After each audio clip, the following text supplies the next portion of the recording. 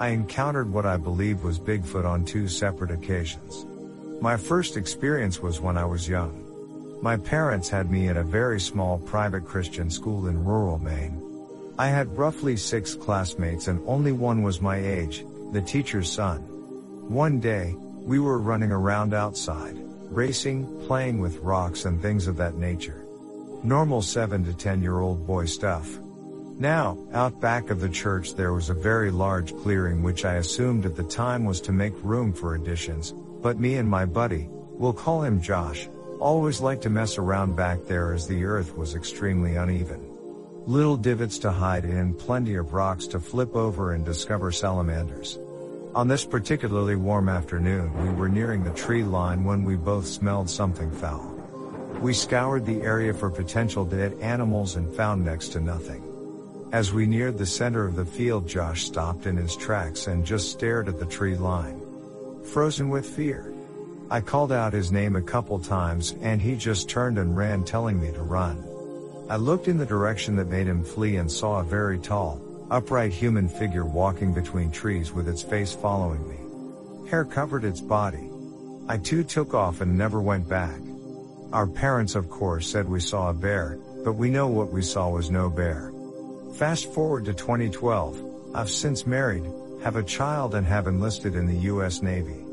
I was stationed in the Pacific Northwest and have heard the stories, but heeded none of the warnings. My wife scoured the internet one weekend for an easy hike.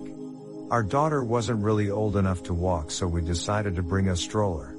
I'm going to be honest, I don't remember the exact location, but I do know that it was off the beaten path. We pulled up to the trailhead and saw a couple of people very swiftly get into their vehicle, almost panicked, and sped off. My wife and I dismissed it as they were in a hurry to get somewhere, so we continued, business as usual. We began down the path and almost immediately started getting an uneasy feeling.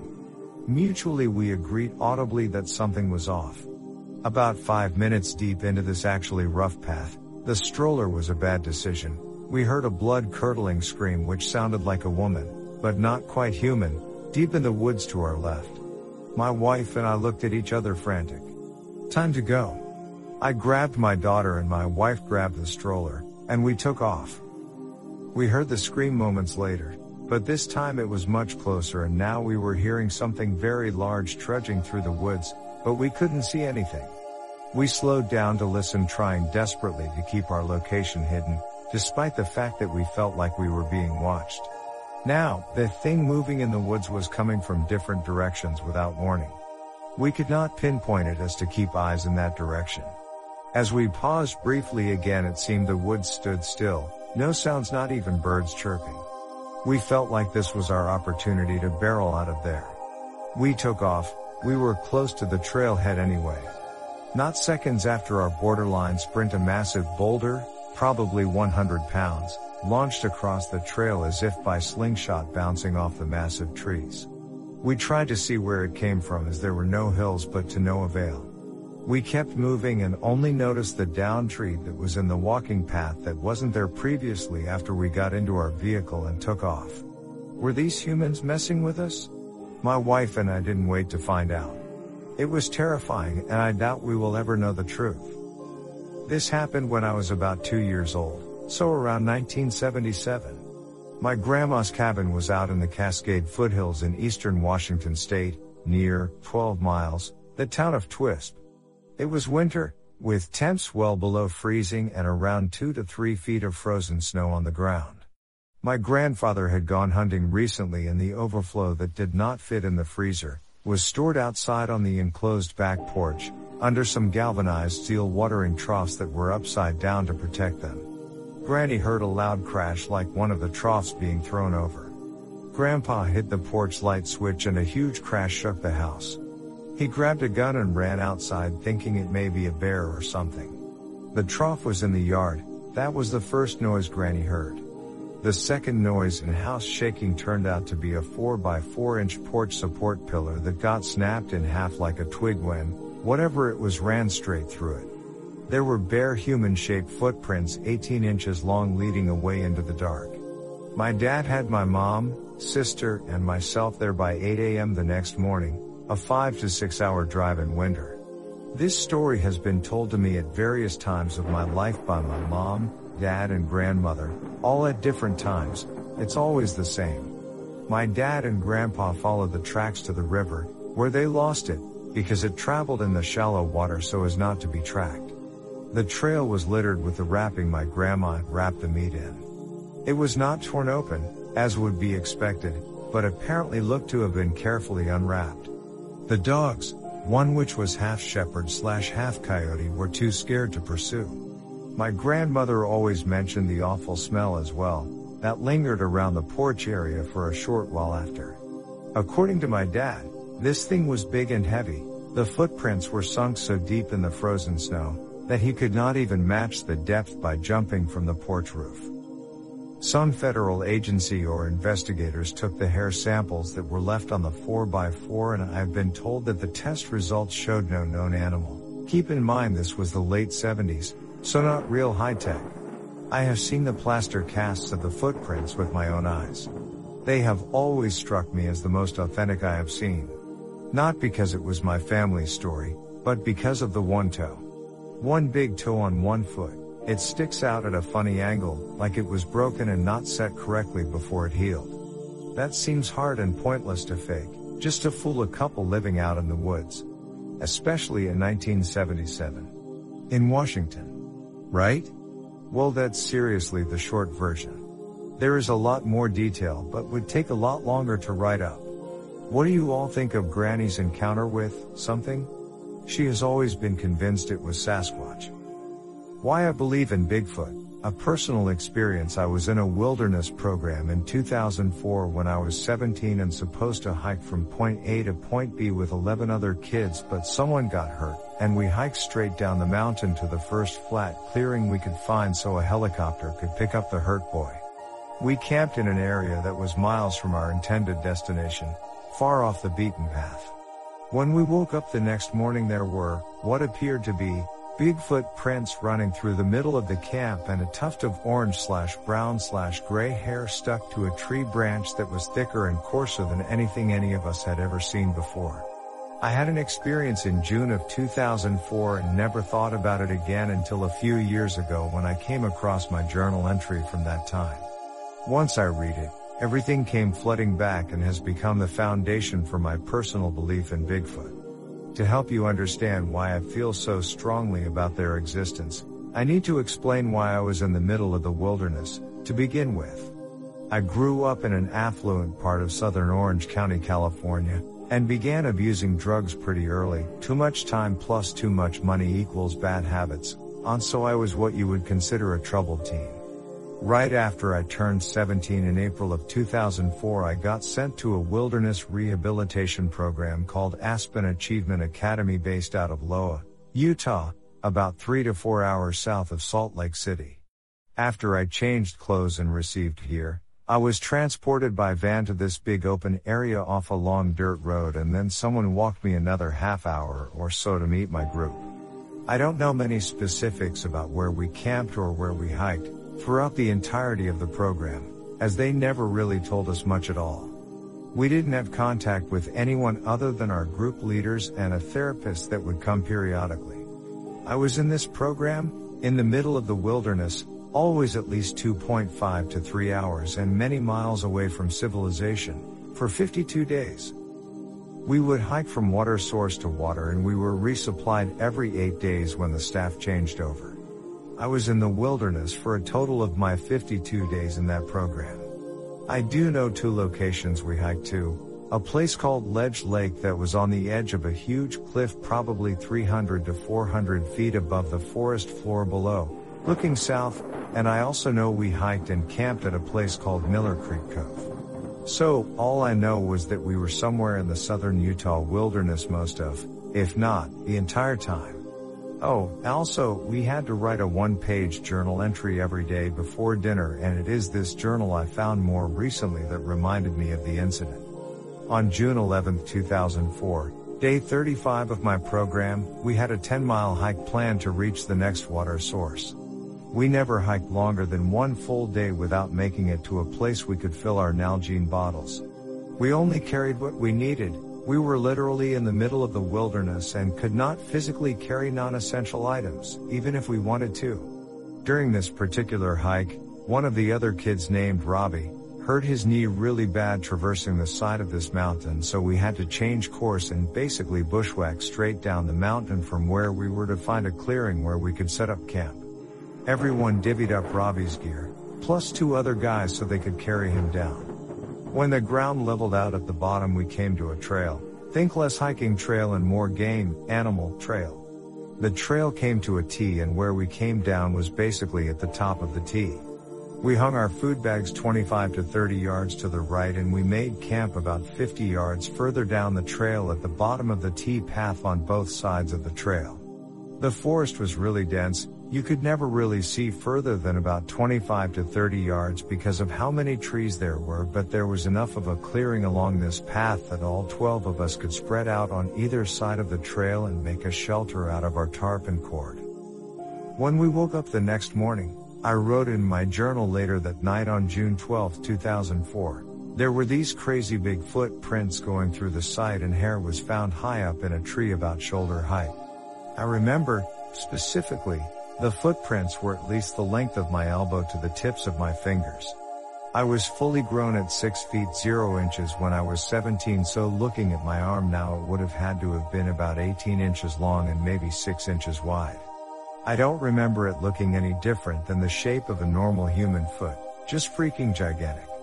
Knowing what I know now, I would have documented the crap out of it and measured every toe and ridge and everything.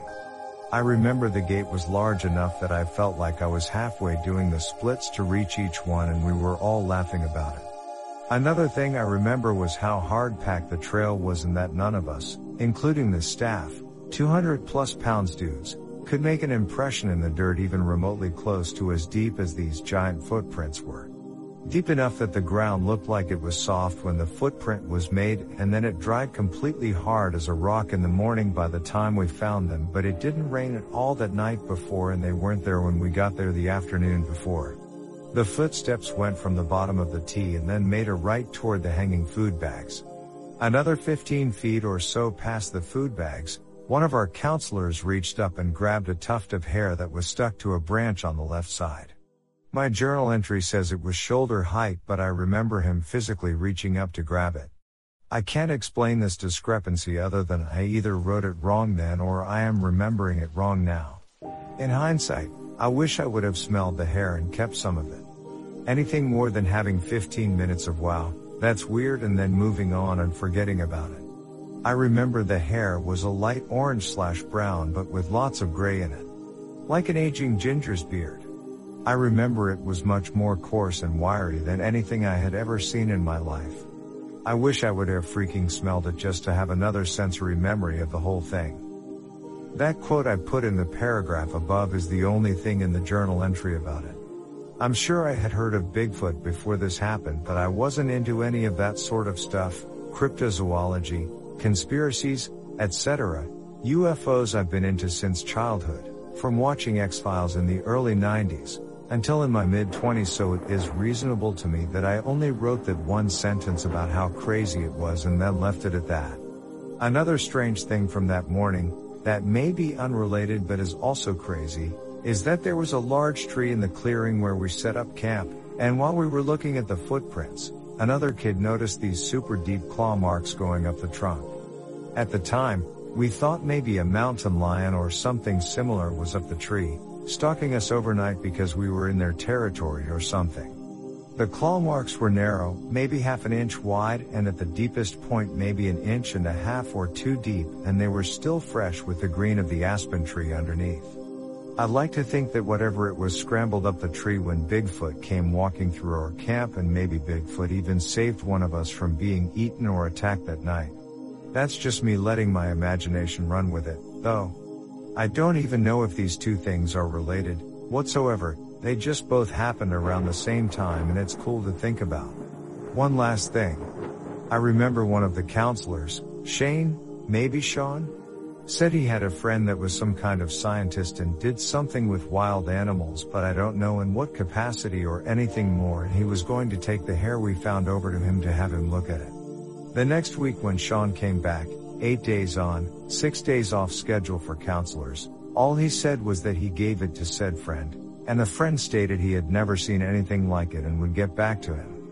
Nothing more, nothing less. I never asked for any follow-up beyond that, and none of it ever entered my brain again until I found my journal and read through it. We picked my friend up.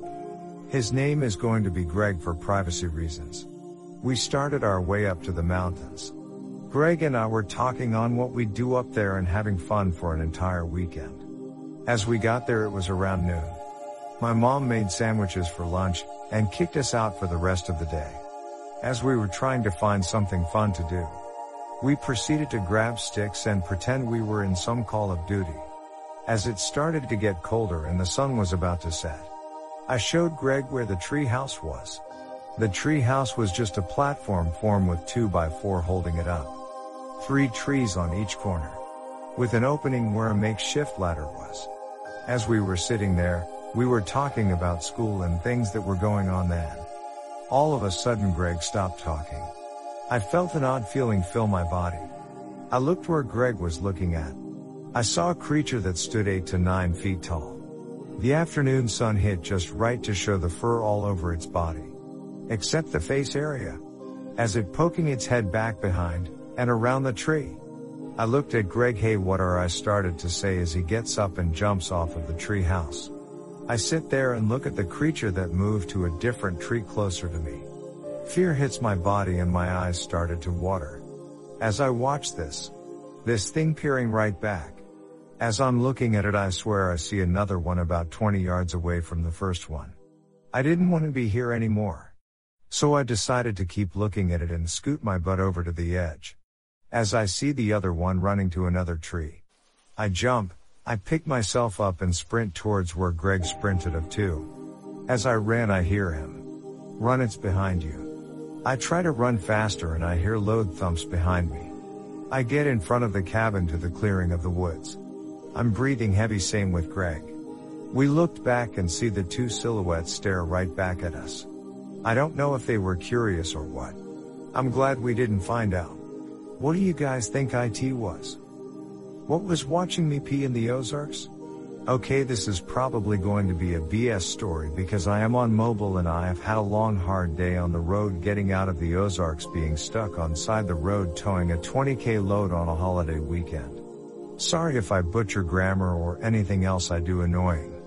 Rough weekend, but I want to make sure I document this while it's fresh in my mind. Okay, so I am an owner/operator traveling industrial electrician. I also feel for relevance to the story I should mention I am a woman. My job takes me everywhere, so being somewhere in the middle of nowhere with strange sounds and critters kinda comes with the territory. So does poor bathroom accommodations. So a couple weeks ago we jumped on a quick turnaround, 4 weeks, at something new to me, a plant that breaks down and processes utility grade meats. This is the stuff that goes into dog food and potted meat, all that wonderful stuff. This is in the uppermost corner of NW, Arkansas, north of Fayetteville. It stinks so bad in this place, and it's still running while I am there to do the electrical on one of 4 new process lines. Now this is a large addition, basically a new wing of the building. They do not have a sufficient number of portalets, and the one they do have they claim haven't been cleaned in a while because the crane is in the way. Speechless face, and despite the fact the site has the equipment to move the toilets so they won't be blocked, that doesn't mean they are doing it.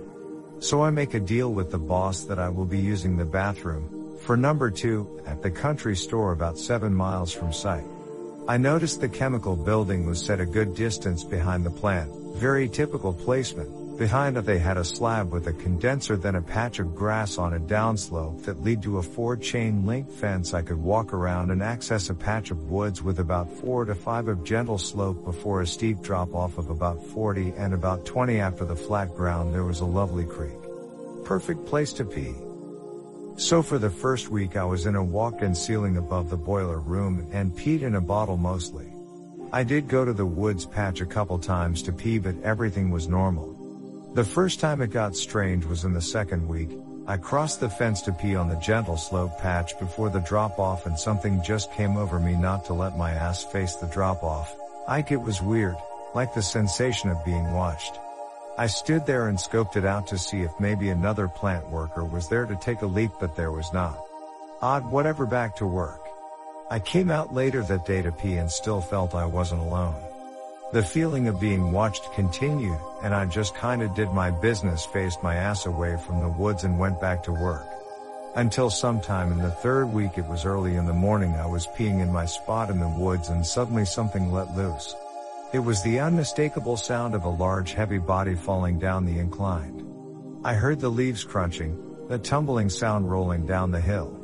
I jumped up in midstream, scrambling to pull my currents up. I spun around in the direction of the noise to see what it was. It took me a second of scanning, and the only thing I can see that didn't look normal was a black lump at the bottom of the incline near a large rock. I stood for a moment observing, thinking it was possibly a bear, but this thing was perfectly still, and no matter how long I looked at it, I couldn't make out a discernible shape. It also didn't move, like I was convinced whatever it wasn't breathing because of how still it was. I shrugged it off and went back to work. I spent the next couple days walking the distance to the field I parked my truck to pee at. I just was not in the mood to go back to those woods. Eventually I broke down and went back to pee in the woods. I ignored the feeling of being watched, faced out into the woods down the slope my whole time out there, and put pep in my step getting out of there. I repeated this for a couple days until one evening late in the day I went to pee, but this time as soon as I rounded the corner of the chemical building, this wave just washed over me. It was like when I rounded that corner, every instinctual alarm was telling me, get the F out of here right now. Of course, as a stupid human, I ignored this instinctual warning and still went to pee. For some reason I refused to face the downslope this time. There was like a voice in my head assuring me, don't look back. Thankfully I finished peeing with no incident, then my phone rings, which legit startled me. It was my husband looking for me. We work together. I tell him hang on because I hear the noise of something splashing loudly in the creek. I turn around, and to this day I still cannot explain what I saw. It just doesn't remotely resemble anything of this world. I am going to do my best to describe it. Okay, you know those Muppets on Sesame Street whose appendages would stretch out and come back in? Imagine one of those, but all black, Vonda black, but very fuzzy looking, just like the Muppets on Sesame Street. It ran in a bipedal fashion, but its legs would slink out and get long as it stepped. Image something black and fuzzy with two flailing fuzzy slinkies for legs, running with matching arms flailing in a similar manner. In its locomotion, its skinny fuzzy body and neck kinda expanded and wobbled up and down.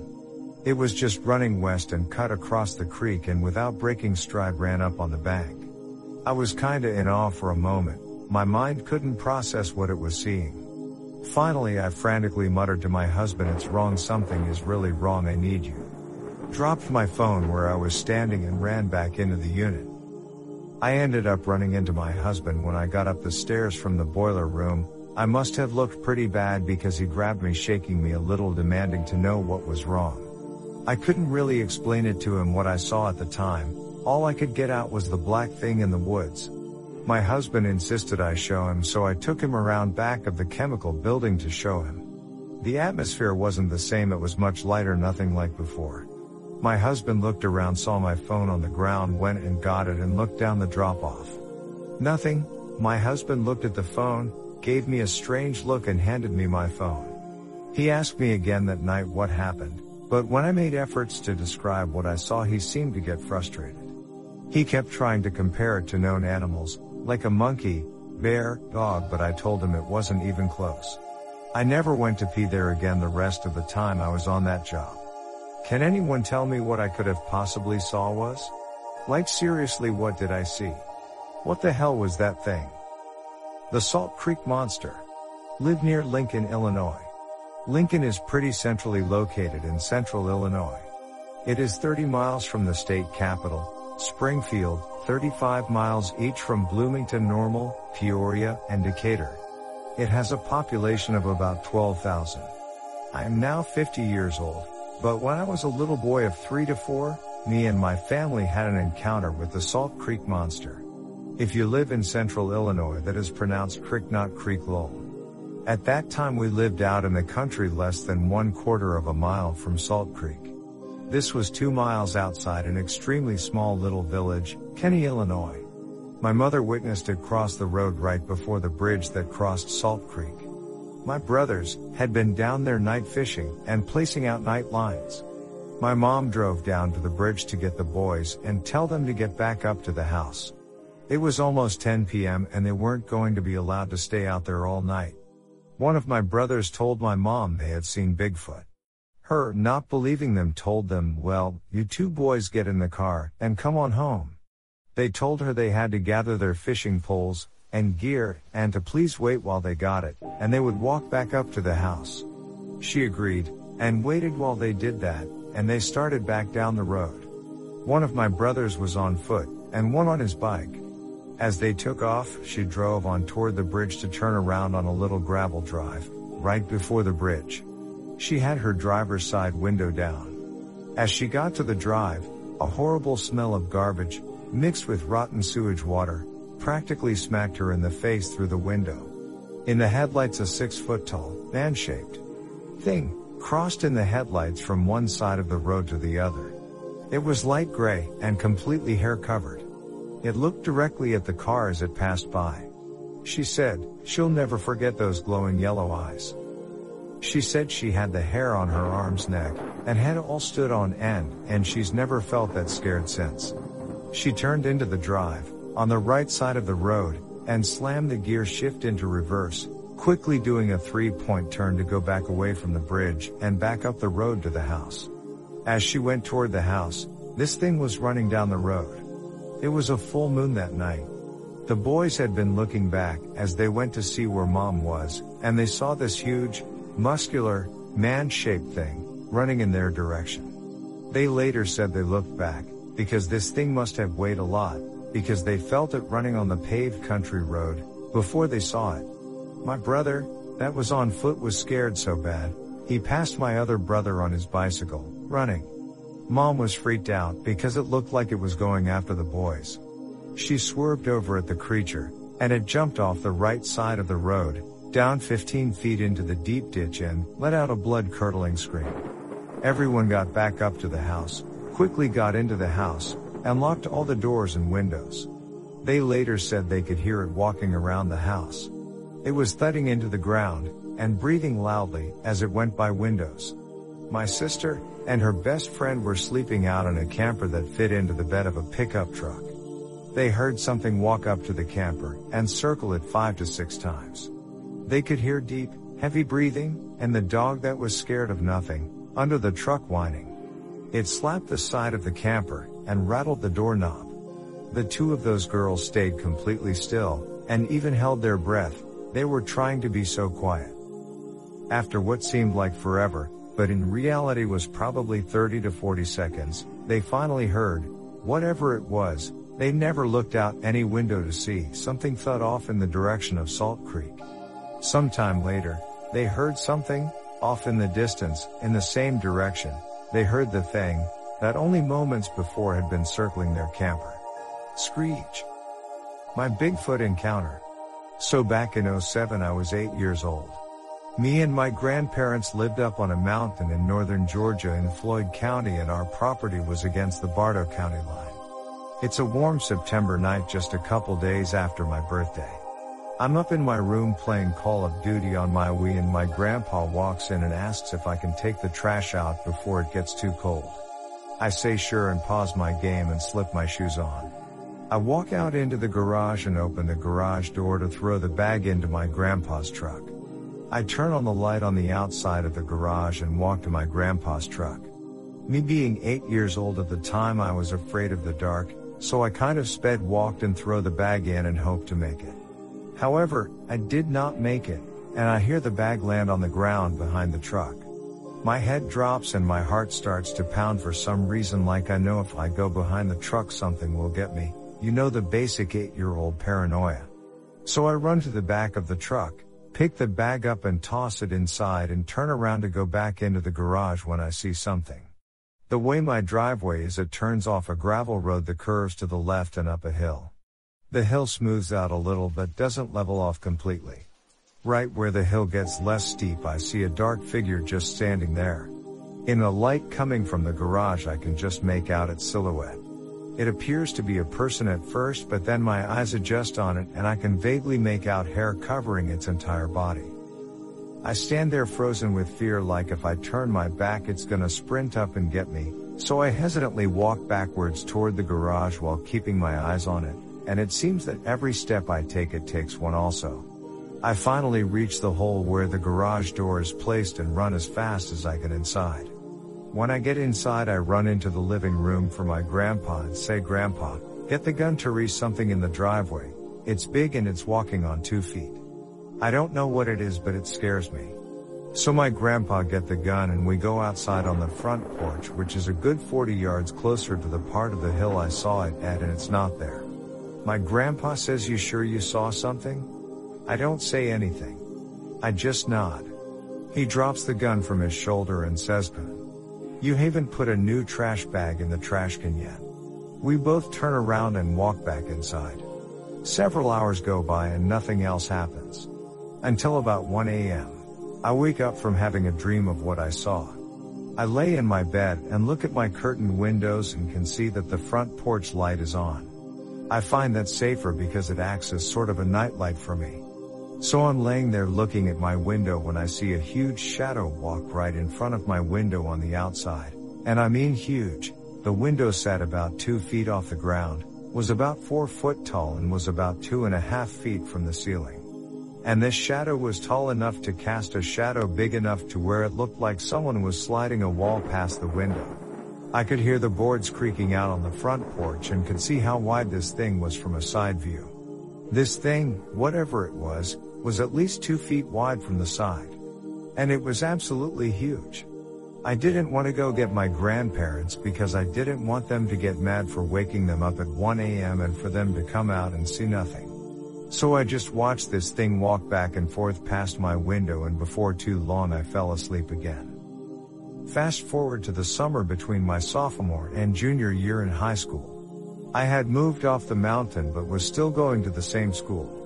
Anyway, like a week before school got out, me and my best friend Kevin thought it might be a good idea to go up to the mountain and see if we can find it. Without hesitation I jumped at the opportunity and said, "Hell yeah, let's go." So the following weekend after school ended, I meet up with him and we brought some camping gear along with some food and a 30-06. I tell him we can camp out at the house I saw this thing at, and he agreed it was the best place to start. So we make it to the night and Hess like, "Yo, let's get out and walk around." I say okay, and we both get out of the tent. I instantly felt like I was being watched. I shouldered the rifle and I felt the adrenaline filling my veins. Kevin puts his hand on the barrel and lowers the end of the gun to the ground. "Don't do that, you'll make me nervous." So we start walking around the woods. We find some small game paths and hear a few noises, but we don't find anything. So we both look at each other and decide it's not worth it, so we start walking back to the tent, which will take at least 30 minutes. On our way back we can hear things in the woods that sounded like tree knocks and whoops. We get about 100 yards from the property we're camping out on, and suddenly a rock flies through the woods and lands within 10 feet of me and Kevin. Then it's like it just unloaded on us. Rocks were landing all around us with not much time between impact. We hear all sorts of whoops and hollers coming from different directions, almost like we were being surrounded. I tell Kevin to run and I'll be right behind him. So we start running towards the property and hear trees snapping behind us. I stop for a split second, raise the gun, fire a shot into the air. Then all goes silent. Kevin stops just in the clearing of the property and looks back at me. I look back at him and we both run onto the property and book it out of there as fast as the pickup truck we drove will take us. I haven't been up there since. My Sasquatch experience. Thought I'd share one of my experiences. I grew up in Oregon. As most Oregonians do, we did a lot of camping. One particular trip we were at our favorite site on the east side of Hills Creek Reservoir. I don't remember the exact date, but I was probably 14 to 15 years old, around 99. The exact coordinates for the site are 43 to 122. My tent was fairly close to the water, maybe 40 feet back, while my parents' tent with my younger siblings were about 200 feet further back into the woods. I was maybe 15 feet from the fire and our kitchen was set up about 30 feet west of me on a raised area. Everyone went to bed while I stayed up around an hour longer with my dog. We eventually went to bed. I get all cozy and my dog perks up with alert. I wasn't too worried as I could hear the frogs and crickets. Then, everything went dead silent. Frogs and crickets stopped. I could hear something coming through the woods from the direction of the lake. It sounded large. I thought maybe a bear or deer. My dog starts growling and I do my best to keep her quiet. The walking sound gets to the raised area of the camp where our kitchen is. I hear some of the stuff move around. I manage to slowly unzip part of the tent window. It's very dark, not much of a moon and the fire was dying. But I could vaguely see something. Then, a very large figure steps down from the raised area, about a 4 to 5 foot drop, and walks directly towards my tent. My heart is pounding. Dog starts shaking while growling. Thankfully not a bark is released. The figure moves past my tent within 5 to 6 feet, and makes its way up the road back through the woods with huge broad steps, each with a deep thump. 10 minutes later the frogs and crickets come back. Not the most dramatic encounter, but want to share. Recently I have gone from marginally interested in the topic of Bigfoot, to really taking a deep look into this phenomena.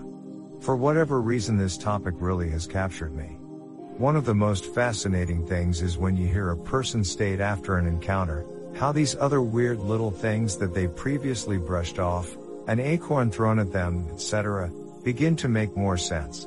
Something similar is happening to me, in that 2 separate experiences I have had in my life, have started to make much more sense now. What follows is one of those experiences as the other I have shared previously. This was around 2007 and at the time I owned a small 3-acre parcel next to the Manistee National Forest in Michigan's Lower Peninsula. I should mention the county in which this took place is easily one of the most rural and remote counties in the LP. The property was seldom visited, and so my buddies and I decided to camp there one weekend, to check out the fishing nearby. At the time, there were no houses or cabins built around the lot. The property was densely wooded, and so we camped in small clearing. Pretty uneventful typical camping, and around 11 p.m. turned in each in our own tents. Now I have to share that I am an extremely light sleeper and it sounds that will wake me up. So it's often hard for me to fall asleep with the normal camping sounds, insects etc., but I was finally able to. At some time in the night, it was well after midnight, I know that I remember waking up because all of the sounds I fell asleep to were silent. Completely silent. I laid there for a few minutes, half out of it, when I hear footsteps coming in from the woods behind me. They were very definite, but I could tell they were trying to be quiet. They only stayed for a few minutes, walked around my tent and then walked off.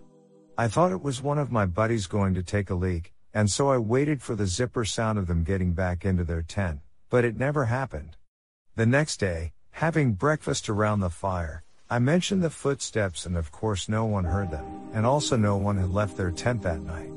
We spoke a bit about what it could have been. For myself, I was concerned it was a bear, but they said there is no way a bear would be that quiet, and nothing was touched at the camp. Their consensus was a deer, but I remember saying that it sounded two-legged, and not a small-sized foot. It didn't feel like a hoof, but a longer, more sustained footfall. My one friend kindly just said I was no tracker and it was some animal, and to drop it. And that was it for that day. I dropped it too, just being relieved it was not a bear. Looking back, it's so funny, because that one friend who was the most stirred up, made some excuse about his tent leaking and slept in his truck that night. I didn't even question it. That second night, the footsteps came back, did their little cautious lap, and left back into the forest. I swear whatever it was on 2 legs, and the same longer duration footfall sounds. It never occurred to me that it was anything else than me just misinterpreting the sound of a typical animal. My first encounter. A few days ago I shared on this sub what was my second, that I am aware of, encounter with these creatures while growing up in Michigan. It occurred to me that while I have shared my first encounter elsewhere on Reddit, I've never shared it on this sub. Here we go, and I hope you find the somewhat longer wind-up valuable and entertaining. In 1974 my parents moved my little brother and I from Greater Detroit all the way up north to the very at the time, rural town of Elk Rapids. My father bought a small roadside motel, and he and my mom made a real go at it.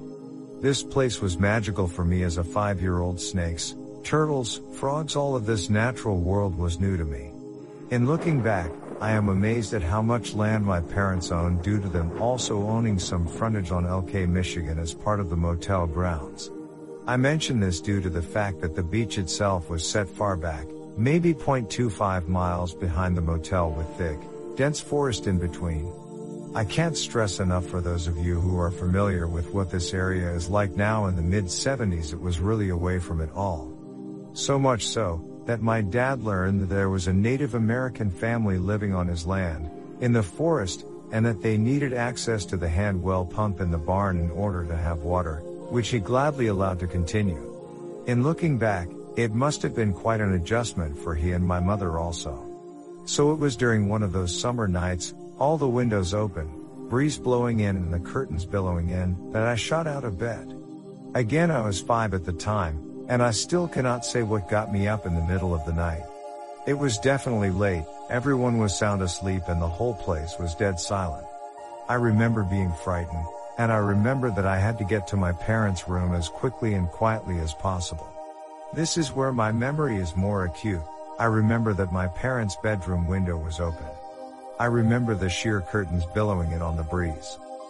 I stood at the doorway to their room, looking at my parents sleeping, then going back to the window. I remember their window faced the courtyard for the motel, and there was light coming from the window, either from the yard lights in the courtyard, or the moon. I remember the light so vividly. It was then that someone or something came to the open window and was looking in at me. I could not see its face, it was completely blacked out in silhouette. All I could see was the halo of long hair everywhere, not just its head, all lit up by the light behind it. The sight of it broke me from my spell, and I crossed the room and dove in between my parents. I laid there, being as quiet as possible, knowing that it watched me run across the room. There was no sound.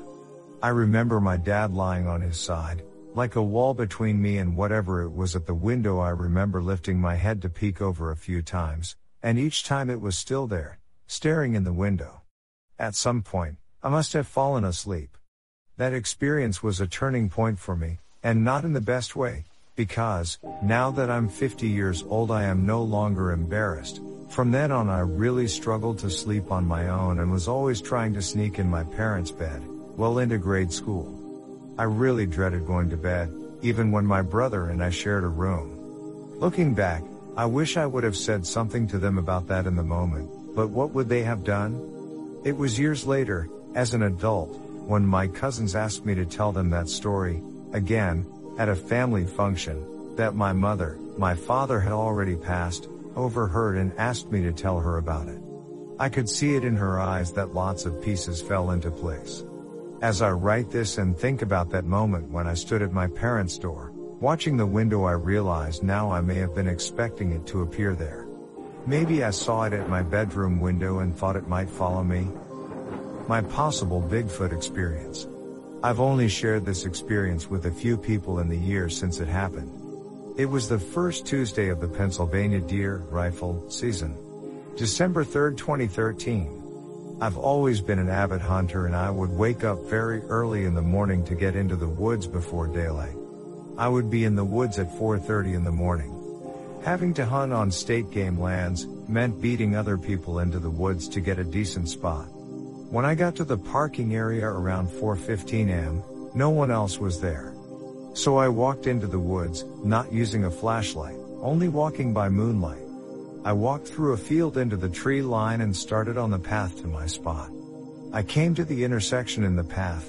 One way went left and down the mountain, other way went right. I went right, because my spot was on the other side.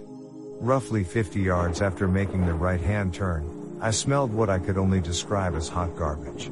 It hit me in the face. Like hot dumpster juice in the middle of August. So I stopped dead, turned on my flashlight expecting to see piles of garbage. Nothing. No garbage, nothing dead. Just hot garbage smell. Keep in mind this is in December, it's cold out. High 20s to low 30s. So even if there was garbage, it shouldn't smell that bad. So I kinda thought nothing of it. I followed the path to my spot, which was down over the ridge from the garbage smell. Roughly maybe 40 feet down, that leads into a grass field where I would sit. I set up my seat, get settled in for about 2 minutes. That's when the rocks started coming down the ridge. First rock startled me, causing me to turn on my light again, scanning the field hoping to see a reflection of a deer, but nothing was there. I sat back down. Another rock comes down the ridge. This time I stand up, go out into the grass field with flashlight and the pistol that I carry while hunting. Scanned again, nothing. Purposely waited in the field for about 5 minutes. Now I'm getting angry, assuming another hunter is messing with me because I'm in their spot. I sit down again. The third rock, sounding larger than the others, comes tumbling down the ridge. I don't get up this time. Not 2 minutes after that, another rock, not tumbled but sounded as though it was thrown off the ridge and landed in the field. Now damn it, I'm pissed. I gathered up my gear and started back up the trail to the ridge. I get on top of the ridge, scanning with my light the whole time, nothing, no eyes, no other hunter. I get to the spot where I smelled the hot garbage. Nothing. The smell is gone. Finally it clicked in my head. It may not have even been another person. Possibly something else. I've heard other stories of people's Bigfoot experiences, a lot of which remark about how bad they smell. F this. I all but ran out of the woods. And to top it all off, no other vehicles were in the parking area when I got out of the woods. This took place in Pennsylvania State Game Lands 229, outside of Tremont in Schuylkill County. I later come to find out that a coworker of mine had actually seen a bipedal cross in front of his car within 2 miles of location of my experience. So maybe they're real. I don't know. But I definitely had an experience that I won't forget. My family's crazy Bigfoot story. Hi, my name is Ruben and I am from Mumbai, India. So let's start. I first heard about Bigfoot as a kid watching National Geography. I always knew about Yetis residing in deep Himalayan hills and wondered about any Bigfoots possibly living in India. So what I am about to tell you was a shocker for me when I heard it. My family had a New Year's Day gathering and all my cousins had come over for lunch. We usually spoke about sports, politics, but that was too boring after a while, so I decided to tell my cousins about unknown creatures like Loch Ness Monster, Dogman, etc. And I started off by telling them about Bigfoot and how the legend of Bigfoot runs wild among Americans and many people around the world. I was not prepared for what was going to happen next. My dad and my grandpa overheard the conversation and came to my room and stood in utter disbelief that I knew about Bigfoots, and I realized just by looking at their eyes they knew about it more than I have ever read or seen. In utter shock, my dad started telling me about a story of his childhood, when he was around 12 years old, along with my grandpa, that he had encountered something which defied belief. I still have tears in my eyes while I write this, as this was a surreal moment for me to know that these creatures do exist here in India as well. He said on a cold winter's evening around 7 o'clock in 1972, my grandpa and my dad were coming back from church, and the road that led to the house had acres of sugarcane farm with tall bushes on both the side of road. They were on a 110cc scooter which could be converted to a bicycle if it ran out of fuel, and this came in handy as they lived in the countryside far away from town. While they were passing by a huge banyan tree, something just ran out of the sugarcane farm on the left and crossed the road. This thing was 20 to 25 feet away. My grandpa described it as a huge 8 to 9 feet hairy ape-like creature with dark black fur. The creature was on 2 legs, almost like a gorilla who had learned to walk like a man.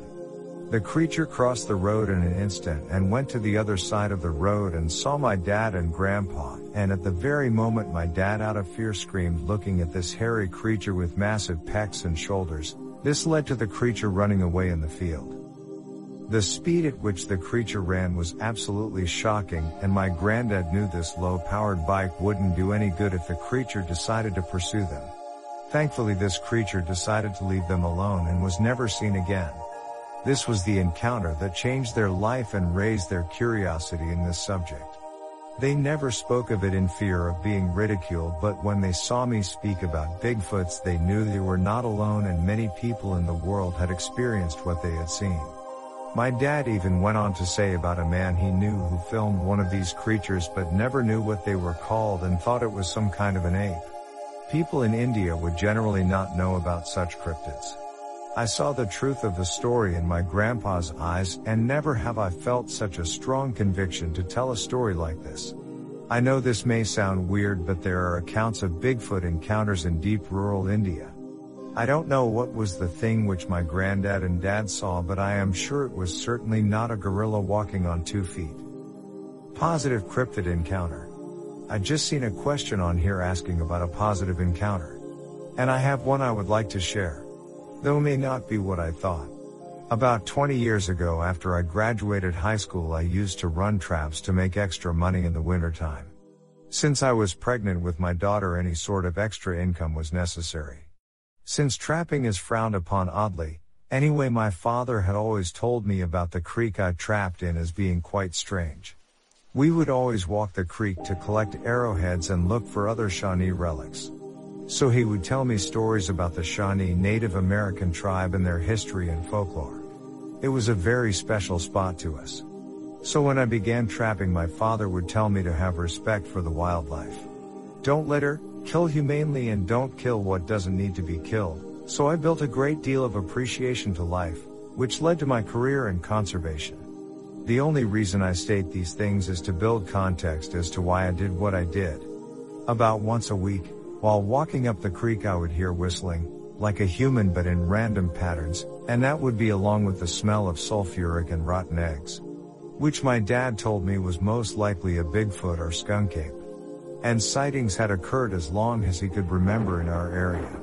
Then one time I was scanning down the tree line with my binoculars to check to see if I had any coyotes and foxes in my traps to save me the walking time.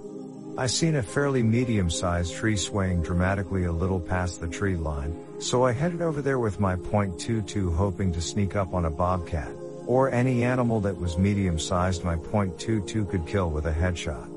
About 3/4 of the way to the tree line the swaying stopped, and I didn't see anything, but at least 2 of whatever it was began whistling and whooping further back in the forest. I continued to head up the creek, and it always stayed somewhat behind me at a distance but never left. That was fairly interesting. Then one day, sadly, an oil fracking company purchased most of the land. They still gave me permission to trap.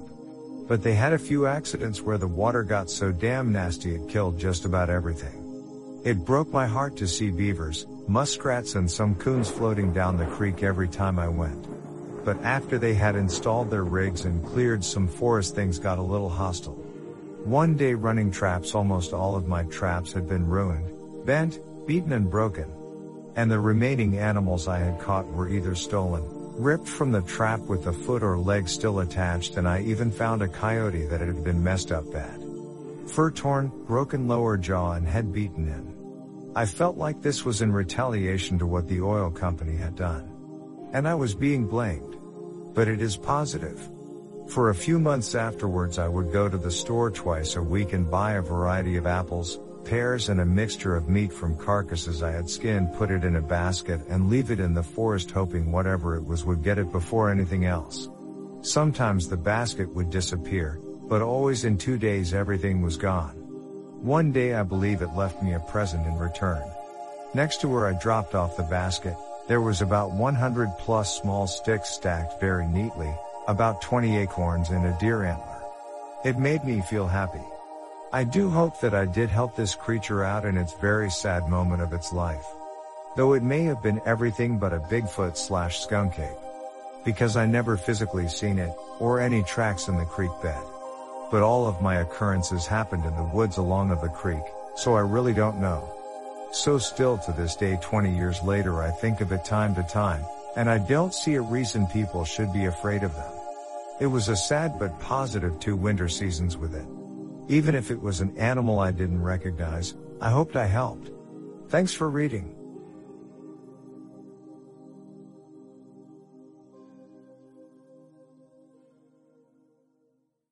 I was working late into the wee hours of the morning when I decided to take a break to catch a smoke and take my dog out. Once we got outside and downstairs to the small grassy area next to my apartment building, I let my dog off the leash and popped a squat on the stairs and watched as she did her doggy stuff.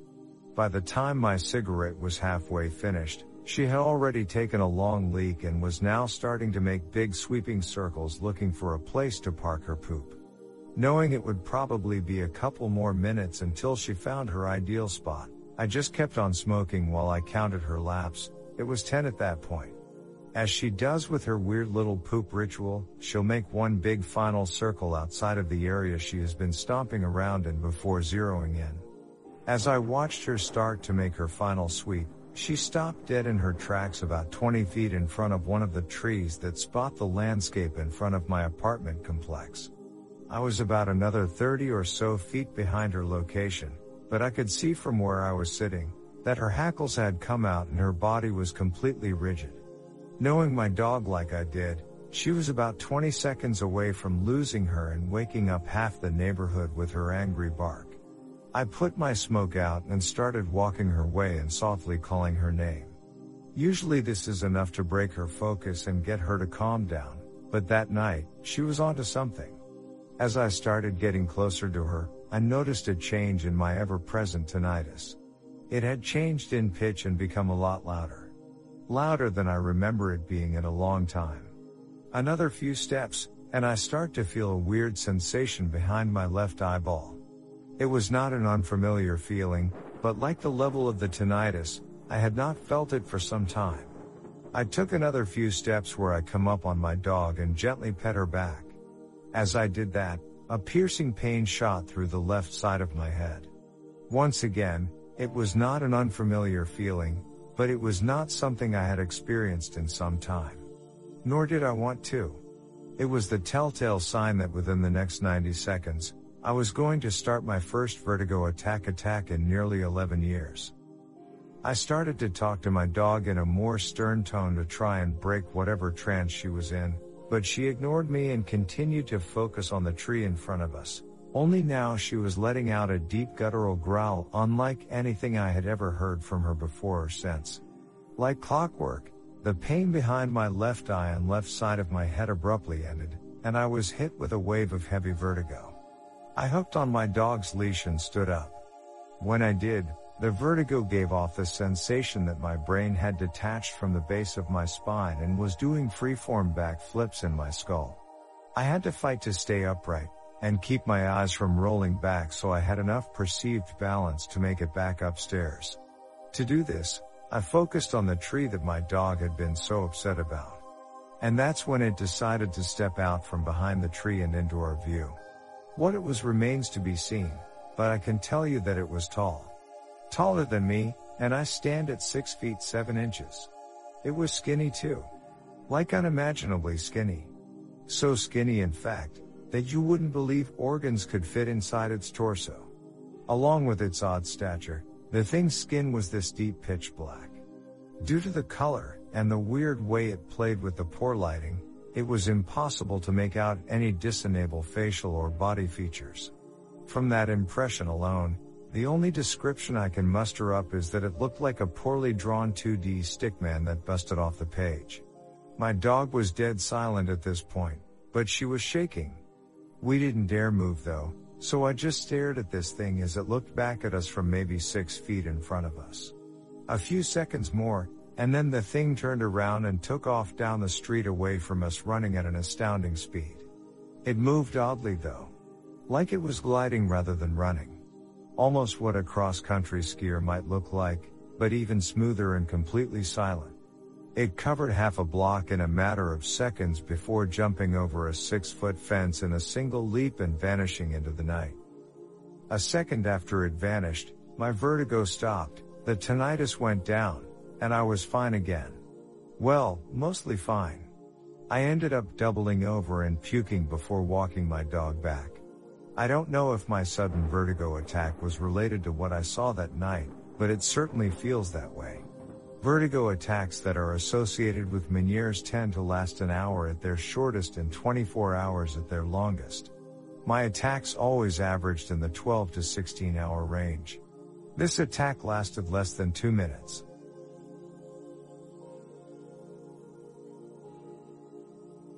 Yesterday I spent the night at a friend's house. I will call them Sam and Bob for privacy reasons, everyone else's name will also be changed. It was Sam, Bob, Jeff, and I. Sam and Bob are brothers. Anyways, Jeff and I had came over and brought our dirt bikes. So naturally we spent the day riding. We had also ran to a store and picked up some fireworks to let off that night. We had quit riding at around 7, keep in mind this is eastern Kentucky, in the middle of the woods and farmland, because Sam and Bob's family are loaded with money, since we had finished riding, and it was getting pretty dark. We decided to light some fireworks. We had been lighting some smaller firecrackers and fountains and whatnot. But, Jeff had the idea to have a Roman candle war. In the middle of the war, when we were grabbing new candles, we heard a whoosh, which ended up being a used Roman candle firing a shot in the grass, but we didn't know that immediately, and Sam made the comment that it was probably a Wendigo. Unto which Bob and Sam get in a huge argument about if Wendigos live in Kentucky or not. This blew up and ended with resolving it with a pillow fight on a trampoline. After we were all gassed out, I decided we should spend all night on the trampoline. At around 9 or 10-ish, Jeff and I spotted some coyotes at a tree line across the road from us. We all went inside because I freaked out because I'm from a city and don't like wild animals. Also, it stunk really bad. It smelled like dead rabbit or deer. Probably the coyotes got something, so we all go inside but leave the pillows and blankets on the trampoline. After about an hour inside, Sam tells us we forgot the bedding on the trampoline, and he wanted me and Jeff to go get it. I, being terrified of the dark, begged Jeff to come with me.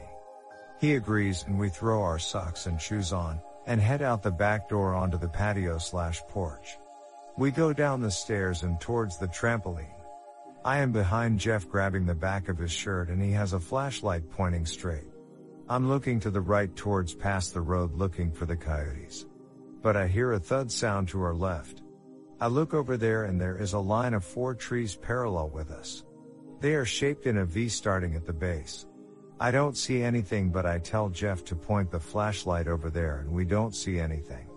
So he swings it straight and keeps walking. I hear the thud this time, but this time Jeff also hears it. It is much louder. It's still to our left.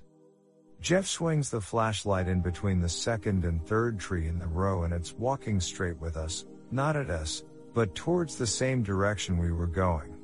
As soon as the flashlight lands on it, it's behind the third tree now and it stands up in the middle of the V of the tree. It stood about 4 or 5 heads taller than me and am 5 feet 9 inches. It was incredibly skinny, as in I could see its ribs through its skin, which was a bright white, like not fluorescent white, but when the flashlight hit it, it definitely had a glow. Its eyes were the scariest part, 2 big reflective orbs that were dark gray/blackish, but here's the catch, they were reflective in a sense, like the eyes illuminated the flashlight back at us. Also his hands were gigantic, its fingers wrapped around the tree trunks and they were super long.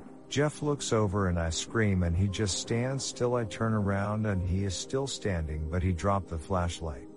I still have his shirt in my hand and I yank him hard and he just takes off in front of me. I sprint past him up the back porch stairs. He falls on the stairs and I run to the door and open it and wait for him. As soon as he runs through, I slam it shut and lock the deadbolt and shut the curtains and jumped back onto their couch.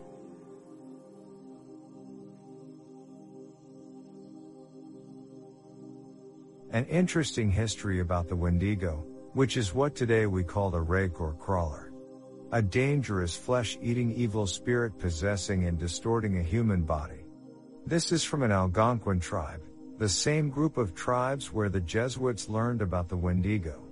Today these demons are coming back out of the old tales into modern culture as their numbers increase. Jack Fiddler was an Ogama, chief and shaman, of the Succordudem among the Anishinaabe in what is now northwestern Ontario. His arrest in 1906 for the alleged murder of a Wendigo and his suicide before trial marked the beginning of the imposition of Canadian law on the Sucker people. Until then, Fiddler's people had been among the last Aboriginal peoples living in North America completely under their own law and custom like his father before him.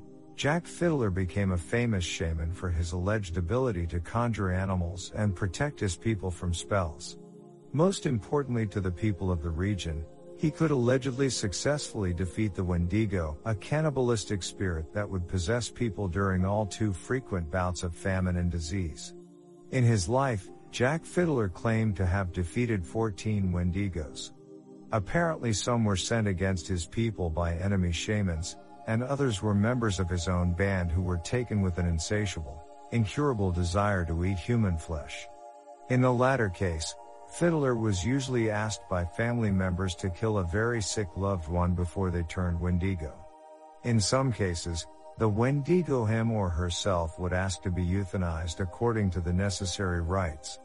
Fiddler's own brother, Peter Flett, was killed after turning Wendigo when the food ran out on a trading expedition. HBC traders and Cree and missionaries were well aware of the Wendigo legend, though they often explained it as mental illness or superstition. Regardless, several incidents of people turning Wendigo and eating human flesh are documented in the records of the company. Jack Fiddler's reputation also grew among these groups, and he was approached multiple times by Cree ministers at Island Lake and asked to bring Christianity to his people. Though he respectfully heard their requests, Fiddler did not convert. By the beginning of the 20th century, the Sucker people were among the only indigenous people in North America living in a traditional manner with almost no government imposition on legal and religious matters.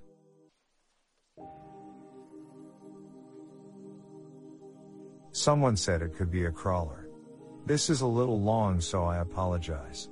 So I was probably around 9 to 10, and my family was moving back to our hometown area from El Paso where my dad was stationed on a base there. Our realtor, M, was showing us houses. So we pull up to this house, and it's overgrown with bushes and ugly crabgrass. The sidewalk is uneven and jagged, and even missing in some places. The white siding is pretty much brown by this point, with tree branches overhanging almost every inch of the roof, so all you can see is this cave-like entrance into the front door. M informs us, oh yeah, it's been on the market for years, and there is no electricity, so we will be seeing it in the dark. We go inside, and the sight that hits us is remarkably depressing. There is broken picture frames and glass all over the floor. Red splotches of some sort of powder are covering everything. A very, very large chest is in the center of the living room about 5 feet in from the front door, and there is the room's one single intact photo frame, with a half-ripped picture of a family inside of it, a boy and his mom, sitting on top of it in almost perfect condition except one crack in the glass. The house smells like something old and wet, yet fresh and rotting at the same time.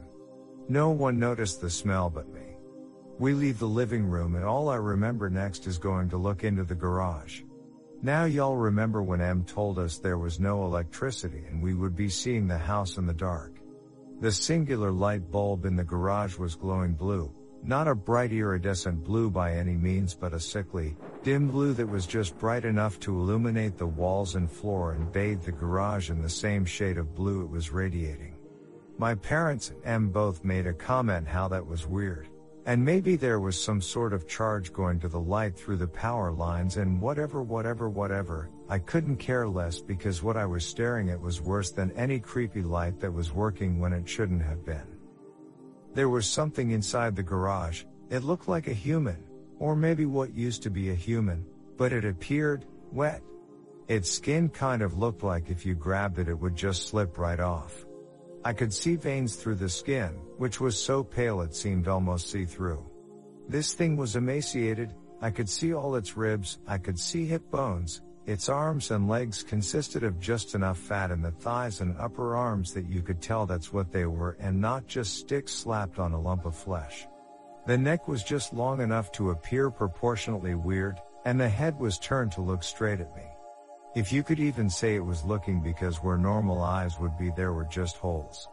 There were stringy clumps of hair hanging from the tops and sides of its head. And I got the sixth sense that it was happy to see me, almost as if it was thinking finally I could tell if it stood up, it would be tall. Almost ceiling height. So about 8 feet. I watched this thing crawl on all fours, think hands and very long feet, not hands and knees, from the center of the garage directly under the light bulb, cross in front of me and my family and disappear into the wall.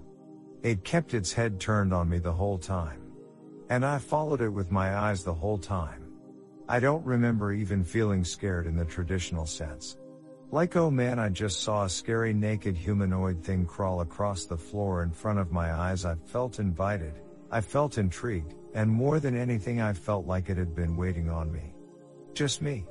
I felt like it was telling me, come in, make yourself at home, you're welcome here. My parents decided they were thoroughly creeped out though, and without seeing the rest of the house, we left. They told them they weren't interested, and that was that. We fired her shortly after because she made a habit of showing us abandoned houses in the pitch dark. I was the only person who saw the thing, but my parents, after thinking I was asleep in the car on the way home, started talking about how once they opened the garage door they felt like they were trespassing, like someone was watching them. It felt colder all of a sudden than the rest of the house, it smelled like rotted meat, and something just wasn't right about that blue light. My personal experience with crawlers, or something like those? Hey everyone. As you read from the title, I want to tell y'all my personal experience with crawlers. Before we start, I want to specify that I live in Italy, so if what I saw is true, well, I think that you should change the description from all throughout America to all throughout the world. Now, let's start.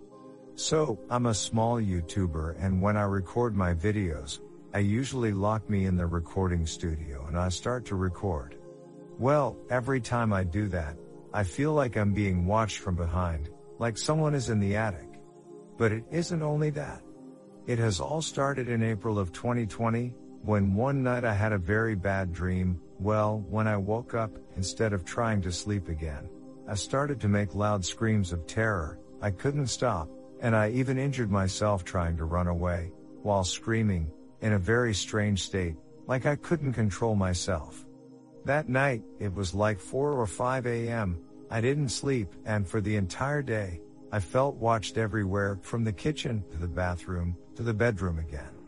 The following night, I saw something, an all-black creature peeking out from a corner of my bedroom.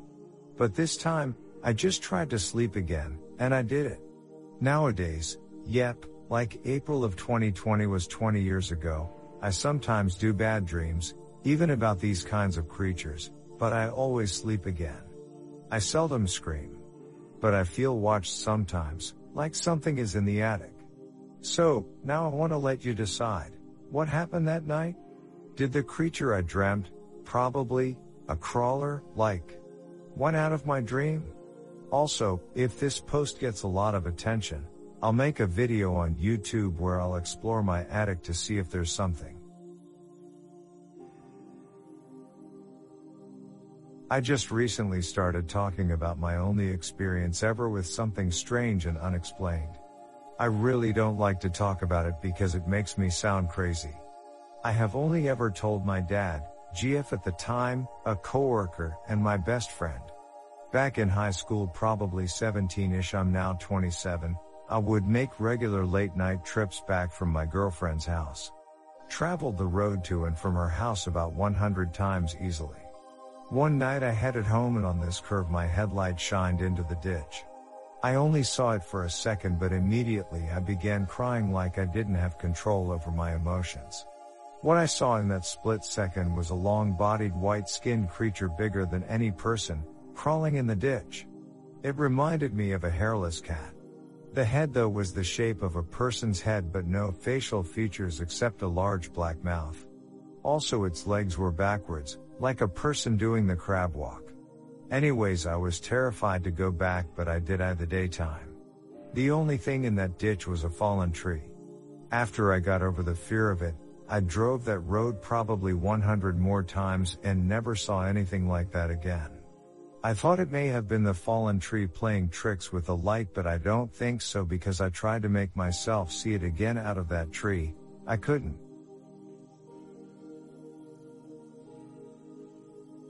I just heard a creepy story from a coworker today.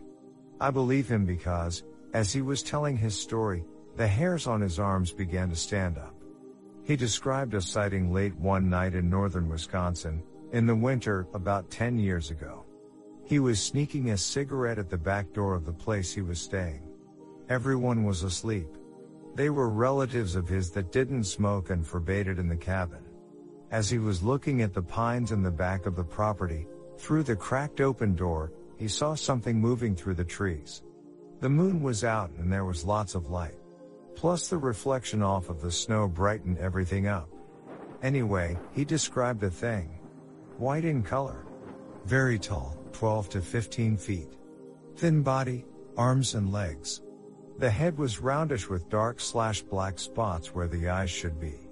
He said it didn't seem to have joints, but rather snaked its way easily in and out of the trees, walking kinda sideways. I don't remember what he did with his cigarette, but he said he quietly shut and locked the door, praying it didn't see him. Now I've spent a lot of time in the woods. Summer camps, scout camp, hunting, hiking, etc., but I have never seen or heard anything like this. It really has me fascinated to think there are things like this in my area. Husband saw crawler years ago, still stalking? So a few years ago, my husband was driving home and it was around probably 10 and he saw something on the side of the road crouched down over a deer, presumably eating it. He stopped the car to shine his headlights at it and see what it was, and it bolted towards the car, hit it, and my husband took off.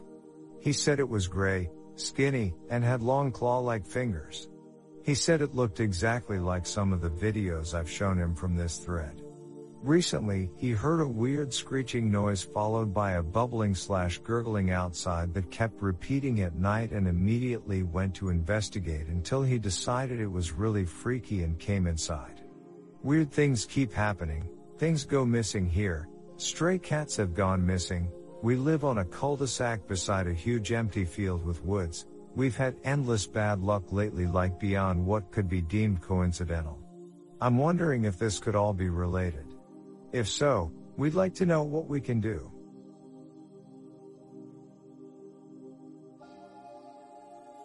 I think I encountered a rake or skinwalker.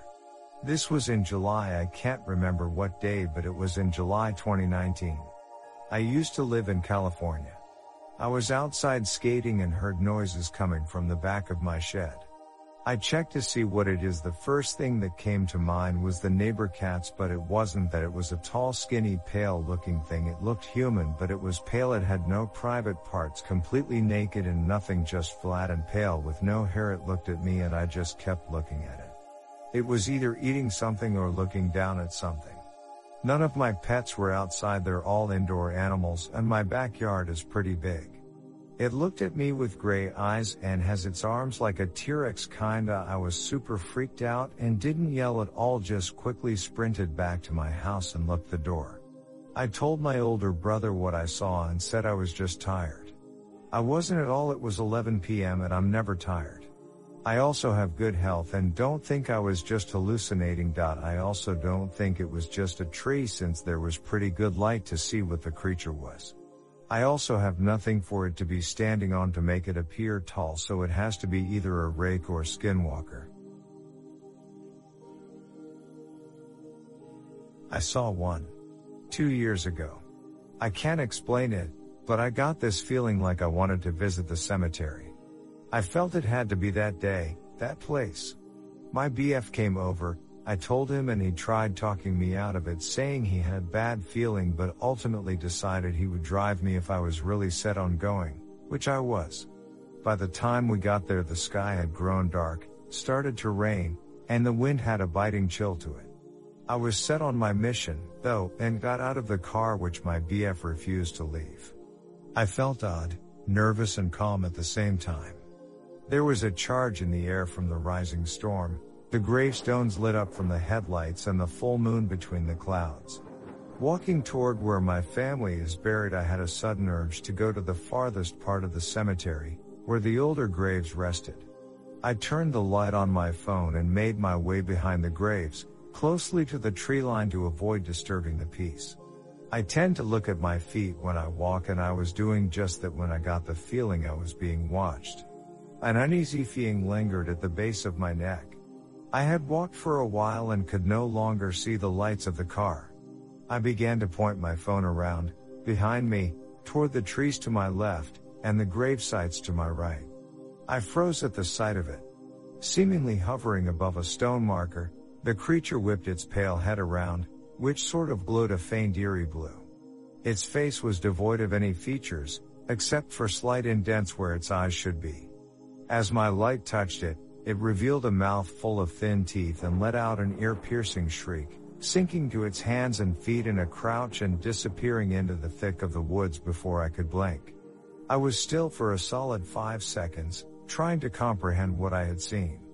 It finally processed, and I turned to run as fast as I possibly could back to the car. I was out of breath and seeing spots when I reached it, dove in and shut and locked the door. My BF, bewildered, asked what was wrong, but I shouted over him to drive away right now. I watched out the back glass to see if we were being followed. Sketching the creature as soon as I got home, I recounted what happened over and over, trying to disprove to myself what I thought had happened. I could find no logical rationality to explain it away. I saw what I saw. I put it from my mind though, not wanting to dwell on unseen things seen, and haven't visited the cemetery since. Last night I was watching Netflix, an episode in Volume 2 of Love, Death and Robots, The Tall Grass. I was wrapped the whole time, clenching a pillow to my chest, mouth hanging open, palms sweating. I had seen those creatures before, or one of them, and decided to turn to Google to see what I could find out about them.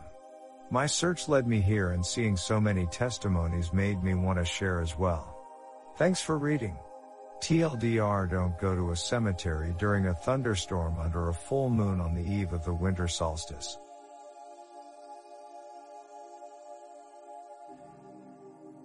The woods. This is my story. I'll post the full version here because I failed to mention what happened the next night. I recently posted this in another subreddit and was told to share it here. So here it goes. This is a very long story and I'm not the best at writing things out, but I'll try. I live in Georgia, the state, and a rural town not too far from a major city. There's a set of woods that's behind our house and it divides 2 neighborhoods, and it's about a mile wide if that. Strange occurrences have always surrounded these woods. Small things like random trash, tarp sacked. I should mention it's more swampy marsh than woods, so it makes camping in there impossible. One night I was taking our dog out. He stays in the back half of the house due to him not liking the other dogs. I took him out the side door and walked around the house to the fence. For some reason when we left the house he was absolutely terrified. He didn't want to go out. Very unusual for a dog who's quick to snatch someone's soul if prompted. Not thinking about it, we pushed onward. After he tinkled, we walked back. This is when I noticed it. Or rather heard it. Crunching of leaves. At first I thought it was one of our dozen cats on the property until I realized it was matching my steps. If I walked you could hear it walking. If I stopped, it stopped. There's a small clearing between woods where one of sheds is. That's when we saw it. My dog was first to see something and then I saw some. I dunno. Creature? It was taller than the shed, so maybe a good 8 feet tall, and it darted across the clearing at a crazy fast speed. My dog, who again isn't scared of anything, bolted so fast I dropped his leash and he ran to the door whining. I was quickly behind him. Once we were inside I quickly bolted the door and ran to tell my girlfriend what happened. She immediately wanted to investigate, saying it's probably a woodland creature. Armed with 2 flashlights we went out the front door. As we walked towards the wood line we could hear something moving around. It sounded maybe 200 yards away. As we scanned with our flashlights we saw nothing but kept hearing it. Then we heard it get closer and closer until it was maybe 20 feet away. Still nothing. No eyes, not even an animal call. Just rustling. My girlfriend now scared heads for the house. I decided to check with the neighbors to see if maybe one of their many dogs got out.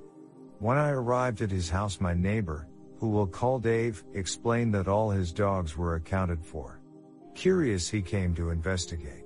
This is when I noticed that whatever this thing was followed me along the wood line to Dave's house and was now behind Dave's house. Gun in hand, we went into his backyard scanning for something. We could hear it rustling or maybe running. About 100 yards away in thick swampy woods. Way too thick for a person to walk in, let alone run in. Then it stopped. It was dead silent. Scanning and on edge, we hear and see nothing, and then bam, all of a sudden it was 5 feet in front of us, sprinting at me. It slammed the fence so hard it rocked it back and forth. Dave shot randomly at nothing. We never saw it. Never had it get close to us. Again, as I mentioned, the woods are thick. Too thick to run in, so what teleported silently in front of us and slammed the gate. Spooked, we were about to run. Then we heard it. It was human in nature but not English. It sounded alien-like, not a known language. Dave, a hunter for the last 40 years, still to this day can't explain what that was. Anyway, after we heard that, we bolted. He covered me and I ran to my house. Not 10 minutes later, we both hear a loud explosion coming from the woods. It shook our houses and flickered our power. I ran outside to see what it was, and of course nothing, but when Dave came out and confirmed he felt the same thing, we were both once again terrified. Moments later, a few strangers from the neighborhood came driving down to our cul-de-sac, and they all agreed the blast sound they heard came from behind our house. 911 was called and the 2 police officers interviewed us separately. Our stories matched. The responding officers refused to go anywhere near those woods. They took the report and left. To this day, we're still not sure what that encounter was. Also, Dave doesn't go outside at night anymore. It spooked him that bad. The next night, earlier in the day, my mother-in-law, a police officer for a town 40 minutes away, installed 2 motion-activated trail cams along the wood's edge. They were brand new. Keep that detail in mind. Thinking maybe we'd see something, we waited for nightfall. Later that evening, I went outside to feed our outdoor cats. That's when I heard it again. Rustling. This time, not taking any chances, I ran inside and told everyone what I heard. They all piled by the back door and urged me to go out there and look. Reluctantly, I agreed. I took my flashlight and walked to the edge of the woods. Knowing there was a trail cam covering this area, I figured if it got me, it would be on camera and my sacrifice wouldn't be for nothing. As I got to the wood's edge, I could hear it still rustling. I'm shaking at this point because I could tell it was maybe less than 15 yards in front of me. Everyone at the door was watching me and could hear this thing. Then it got quiet. For a moment it was gone, or so I thought. Just as I'm scanning with my flashlight, trying desperately to see a normal woodland creature so I can laugh this whole thing away, boom, something fell out of a tree and hit the ground so hard it shook the soil beneath my feet. It was so close to that I was sure it was gonna lunge out the brush and snag me. I dropped my flashlight and ran 100 yards back to the house in what felt like 2 seconds. I screamed, "Get in the house," as everyone was already scampering into the house. They heard and felt the thud too. Our neighbor Dave called my mother-in-law to ask what that loud crash was. For him to have heard it from well over 700 yards away is insane to me. Once the adrenaline died down, we realized that this happened right next to the trail cam. Problem solved, we got evidence of this thing. The next morning we checked the SD cards on the trail cams. They have videos up until 11:47 p.m. The rest is corrupted. They were both brand new trail cams and SD cards. We reset everything and set them back up, and to this day we've still never encountered the creature again nor caught anything on the camera. I'm sorry if this was poorly written, I did my best. My skinwalker encounter growing up. I was just talking to my boyfriend about some weird stuff I saw as a kid. He's a hardcore believer in skinwalkers and won't say it or even let me say it after it gets dark in fear of attracting one. My story starts with coming back from the store with my family. In my village, an entire new neighborhood was being built. Mind you, I live in an area that used to have a lot of forest around me, which has since been destroyed due to people building houses. There was a dirt/gravel road in the middle of the woods from the main road that led to a shortcut to my house. I was maybe 9 or 10 at the time, and I distinctly remember sitting in the middle seat in the middle row of our family minivan, so I got a clear view in between the driver's seat and passenger's seat. I was talking with my younger siblings goofing off, and I looked up to see it crouched on the road. It looked almost exactly like the picture you get when you Google the rake. It had pale gray skin, it was freakishly slender, and it had eyes like reflectors. I freaked out and screamed out, saying something along the lines of "What is that?" And both of my parents turned around, asked what I was talking about. I burst into tears and see it run over behind a tree. It's so tall. I see it peek from the tree a couple of times and explain what it looked like to my mom, all hysterical. My mom didn't believe me at all and got mad at me for trying to scare my siblings. Around that time I used to watch a lot of those ghosts caught on tape type stuff on YouTube, and I'd show my younger siblings, which resulted in many nightmares for them. My dad, on the other hand, said it was probably just a deer. It looked nothing like a deer. I still remember those eyes. When we passed by the tree I saw it run behind, nothing was there. It was completely dark. I thought I must have imagined it, until my dad told me he saw something too when we got home. He told me he saw something out of the corner of his eye but didn't get a good look since I started screaming and he turned around to look at me. To this day, it still scares me, and I never walk too close to the woods at night. Strange sounds. Hello all. I'm from the Northeast Ohio area, and for the past year I've been working and living in Pennsylvania doing work with COVID. Typically I'm in a new city and a new hotel every week. I've been all over the state, typically driving 100 to 300 miles a day through winding mountain roads. Pennsylvania can be a strange place at night, especially with a lack of street lighting on many roads. On one occasion while driving down a back road through central PA, a giant dog hopped the guardrail and ran in front of my truck. On all fours, its head was at the hood of my truck. A 2020 Dodge 2500, the hood of the truck is 6 feet from the ground. It made prolonged eye contact with me with sharp piercing yellow eyes as it crossed the road and continued into the woods. Flash forward to now, I'm in the Philadelphia area.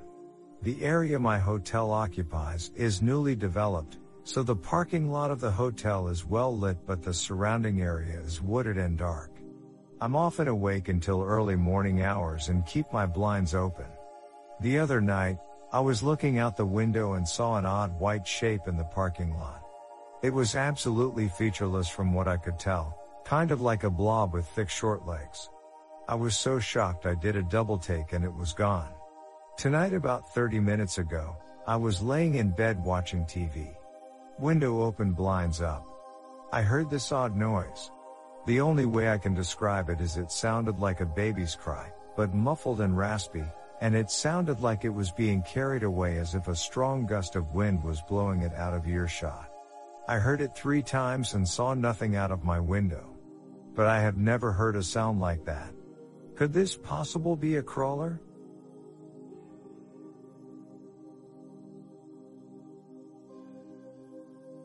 This happened to me while I was in college, 20 plus years ago, and I never forgot it. It was one of the first times I ever remember seeing true fear and panic on someone's face. This part will only spatially make sense if you are familiar with Monterey, CA. I lived in the seaside area, and my college girlfriend lived in Carmel Valley. Sometimes when I would drive her home late at night, we would take a lightly used roadway called Lowerlace Grade, which was long, dark, and full of winding turns. It also led us out near her house, so it was a minor time saver. We were driving home late one night and we were chatting and laughing about something or another, as we usually did on the ride, when she looks out the window, stops mid-sentence, screams, then looks forward and yells go go go. She is terrified. I floor it and ask her what is happening and she won't talk. She is literally next to me hyperventilating. I drove unsafely fast through the twists and turns of the road and a few minutes later slowed down, assuming that whatever scared her was fast in our rear view. By this point she is calmed a bit as well and I ask her again, what happened? Her first reply was, you didn't see it? She then proceeds to tell me that as we were driving around a corner, she was looking out the window and my headlights lit up a human-looking animal, standing along the side of the road disjointedly on all fours, with a human-looking face that looked like it was hissing. My first reaction was that it might actually be a hurt person and maybe we should go back or call 911, but she was adamant that no, it was not a person, and there was no way we were going back. We got to her house a few minutes later and out of extra precaution called the local police and asked them to go and check the area. We never had any follow-up from them. Fast forward several years, 15 or so, and I was telling a coworker who was from that area about the incident. She got really spooked and when I finished she told me that Lower Lacegrade was known for strange sightings and is a spot that UFO fanatics tend to go to. I'm not a UFO guy, which I thought was interesting.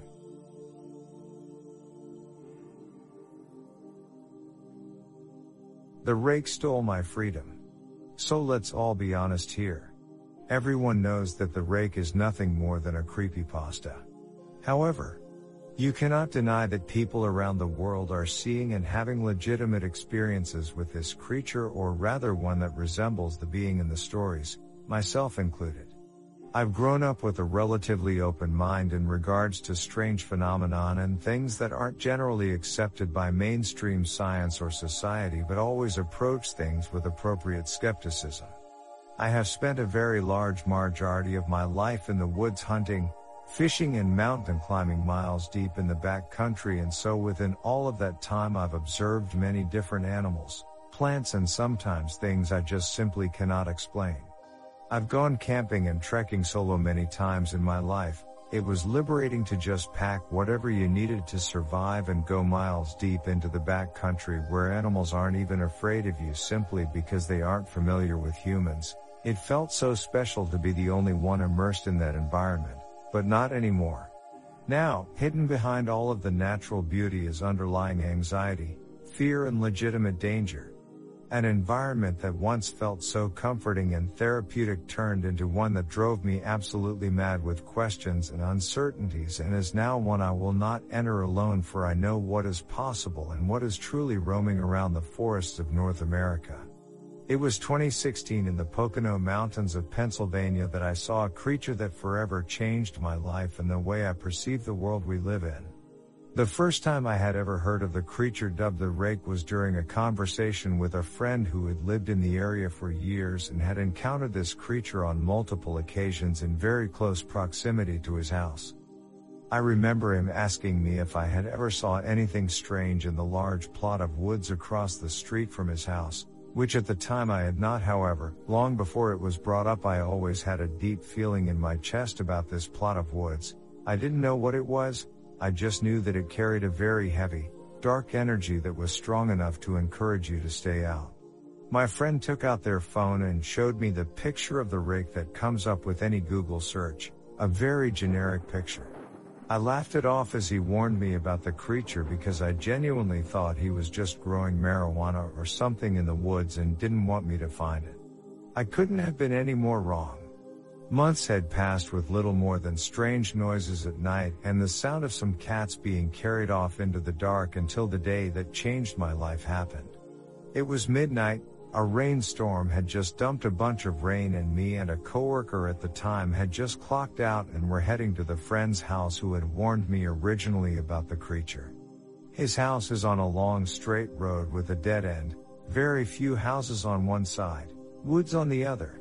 As we are heading down the road with high beams on, my coworker slams on the brakes and starts freaking out, saying that he had just saw the creature kneeling down on the shoulder of the road. Instantly, without thought, I jumped out of the car and immediately heard running and crashing through the woods in a parallel line to the road. Thankfully, due to the hard braking, the car shifted slightly so that the high beams were pointed into the woods, and that's when I saw it. That's when my life changed, my beliefs shattered, and my reality turned upside down. A 6-foot-tall naked creature with grayish-white skin and long arms ran through the section of the woods fully illuminated by the headlights, giving me at least 15 seconds of uninterrupted visual contact with the creature, firmly imprinting it into my head. It ran just like a human being, however it was incredibly fast and jumping over any obstacle in the way until it reached the point where the headlights no longer illuminated the woods. It then pretended to jump and run deeper into the woods, however it actually turned and headed back to the road, where I lost sight of it in the dark part of the woods for about 30 seconds. As I was standing in the middle of the road, absolutely dumbfounded with my jaw to the floor trying to comprehend the severity of the situation, it then crawled out from the woods and crossed the road on all fours about 60 yards away from me and disappeared into the woods on the other side. I've been tormented by the creature since. It makes me confused, sad, furious. I can't get the image out of my head. I can't forget the feelings this creature gave me while I lived there, playing and toying with my head in waking life and in my dreams. I don't go into the back country alone anymore. I can't enjoy the solitude without anxiety ruining it. I can't be free.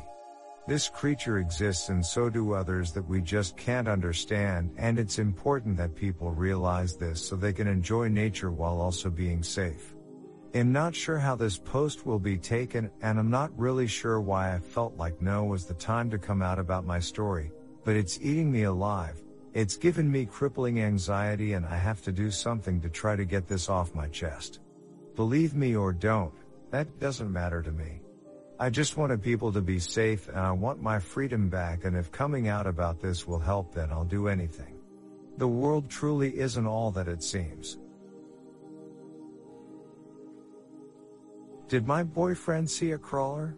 So this happened about 2 years ago, in, kind of, upstate NY. I say kind of because I'm closer to NYC, but outside of Westchester. It has woodsy areas and inner city areas. Before we lived together, we both lived with our parents. It was about a 15 to 20 minutes walk if you took the regular sidewalk, but there's abandoned railroads that basically create a shortcut. These tracks to me are scary because a lot of homeless people live there. Not that I'm afraid of homeless people, but I don't want to bump into one on abandoned tracks in the night. There's also been violent crimes that happened on them, and a semi-famous serial killer has even killed on these tracks in the early 90s. Basically, as a kid, I was told to stay away from it for obvious reasons, so fear of this railroad was inflicted in me at a young age. Anyway, he was walking home from my mom's one night and calls me breathing heavily and freaking out, telling me he saw a skinwalker. I had literally no idea what these were until he told me. And I honestly thought he was making things up. His description: hunched over, naked and pale. Big, piercing reflective yellow eyes and very, very skinny. His height was about 5'8", head regular size, mouth regular. His arms and legs were longer than his body. He was naked with absolutely no clothing on. No hair, literally almost identical to Voldemort from Harry Potter or the Lord of the Rings Gollum. It had a deep clicking sound that almost sounded like a growl, and when the thing noticed that he noticed it, it let out a huge shriek, at which that point he ran the rest of the way home. I didn't believe him, but he's a tough guy and I could hear the fear in his voice, so I was concerned and did some research. Maybe 2 days later, in the day, we were walking in a different but close area of the tracks and found a pretty much newborn baby deer dead with a piece of its backside pretty much ripped out. Like something grabbed it and ripped a chunk of its body out. It was sad and terrifying because there's nothing in my area that would have done that, and birds would have picked at its entire body, not just a small part. A day or so later, the entire body of the baby deer was gone. That's the moment I believed him, and when I started joining communities on crawlers and cryptid creatures. Encounter in Wisconsin. Hello all. I want to share an experience I had while training with my NG unit at FT. McCoy. Why? I have not ever been big into paranormal activity as a subject of interest. I originally got into these topics by gawking at some of the more outlandish things in r/high strangeness. But, the deeper I dug, the more I found what seems to be genuine people sharing real experiences. This sub in particular strikes me as largely honest and earnest. In that spirit, I wanted to share a story about one of the few unexplainable instances that have happened in my life. Certainly the most significant. Sorry for typos, I'm doing this on mobile. I am a member of the NG in Wisconsin. I moved from enlisted to officer via ROTC, and was attached to a unit in my prospective MOS while in the program. I don't really want to give specifics on my service, as the community is small enough to identify me to peers in the unlikely circumstance they're on this subreddit. In 2014, my platoon decided to conduct nighttime land navigation at FT.McCoy from 2030 to 30. While the Army is typically all about buddy pairs, night land nav is one of the few cases we can do things solo if we so choose. Having done night land nav plenty before I step off alone, compass, map, and headlamp in hand.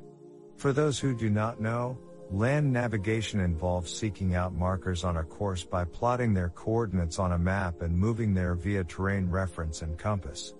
At night, this is typically done without light as much as possible. When light is used, it is red. This minimizes damage to night vision. Ostensibly, these methods also keep you concealed in a tactical environment when employed with noise discipline. I bring this up so you can understand a few things about my circumstance. I was moving through the woods while making a token effort to be hard to spot/hear. The woodland I was in was part of a larger forest system, but was frequently traveled. That night we had some 15-ish soldiers clomping around. My illumination was a toggleable headlamp, but was toggled to be red when turned on. To cycle to white light, I have to turn it off twice. My assigned points will take me to the other side of the course and back. A good hour and a half of walking as the crow flies. They're more or less in a straight line, so I estimate 2.5 hours out and back. I know if I come back too early, I might be given another set of points. So I resolve to walk out, take a break for an hour, then mosey on back. The first half of this goes as planned. I get my points without much trouble and wind up sitting on a hillside at around 10 at night. It's cloudy, but the moon is full. I can see well-ish when the sky is clear, poorly when it's not. Occasionally, I see a red light bobbing in the distance below me. Once a pair of platoon members passed down the hill from me, using white light to try to read their map. I startle them when I ask if they needed help. At the end of my break, there's no more motion in my area. Most people had likely already walked out and back, or they were too lost and took the handrailing road home. I'm feeling pretty at one with my surroundings, having sat in the same spot eating stale Skittles for a good long while. Owls hoot, trees sway, all is well. I trot down my hill and step through some brush. I'm in a clearing where prairie intersects forest. There are some dead trees in the area, one of them is split halfway up. At the top, 15 feet, I can make out a head and shoulders silhouette against the clouds backlit by the moon. I walk up to ask how they got up there, and if they're stuck, when the shadow twitches and I get the impression it's turned toward me. I stand there looking at it, and it's maybe looking at me. The situation feels off, but I'm not going to let a battle buddy punk me. I ask if they need a hand. Mid-sentence, the moonlight comes back. It's clear the thing on the tall stump is not a soldier. This moonlight glimpse is the best look I get at the thing. It looks like a stretched out bald person. Its long arms are clutching the stump. I can't make out the face, but it looks pinched. By that I mean I couldn't see its eyes or mouth, like they were small and in the middle of the head. It's skinny like it hasn't eaten, but it's tall and obviously strong to have made such a vertical climb. It was definitely facing me. It probably was the whole time I was in the clearing. Maybe since I came down the hill. Maybe my speech startled it.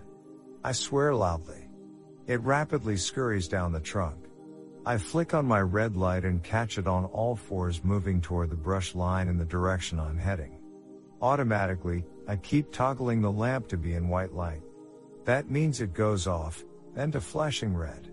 In the flash I see the thing at the wood line, but I think it's flipped around and is backing in, probably to keep eyes on me. In the few seconds it takes for me to get to white light, it's gone. I scan the tree line, which is silent. When it moved there was a scraping noise, plus the woodland brush is dense. If it was still running I would hear it. I reason that it must have stopped. It must still be watching me. I fumble out my knife and keep looking around the woods in front of me.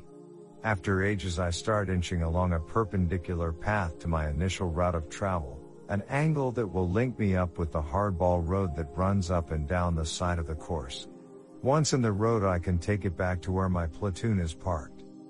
My major problem is that the road is 10 minutes of walking away from my current position, mostly woodland. That can't be helped, I have to get out of the clearing first.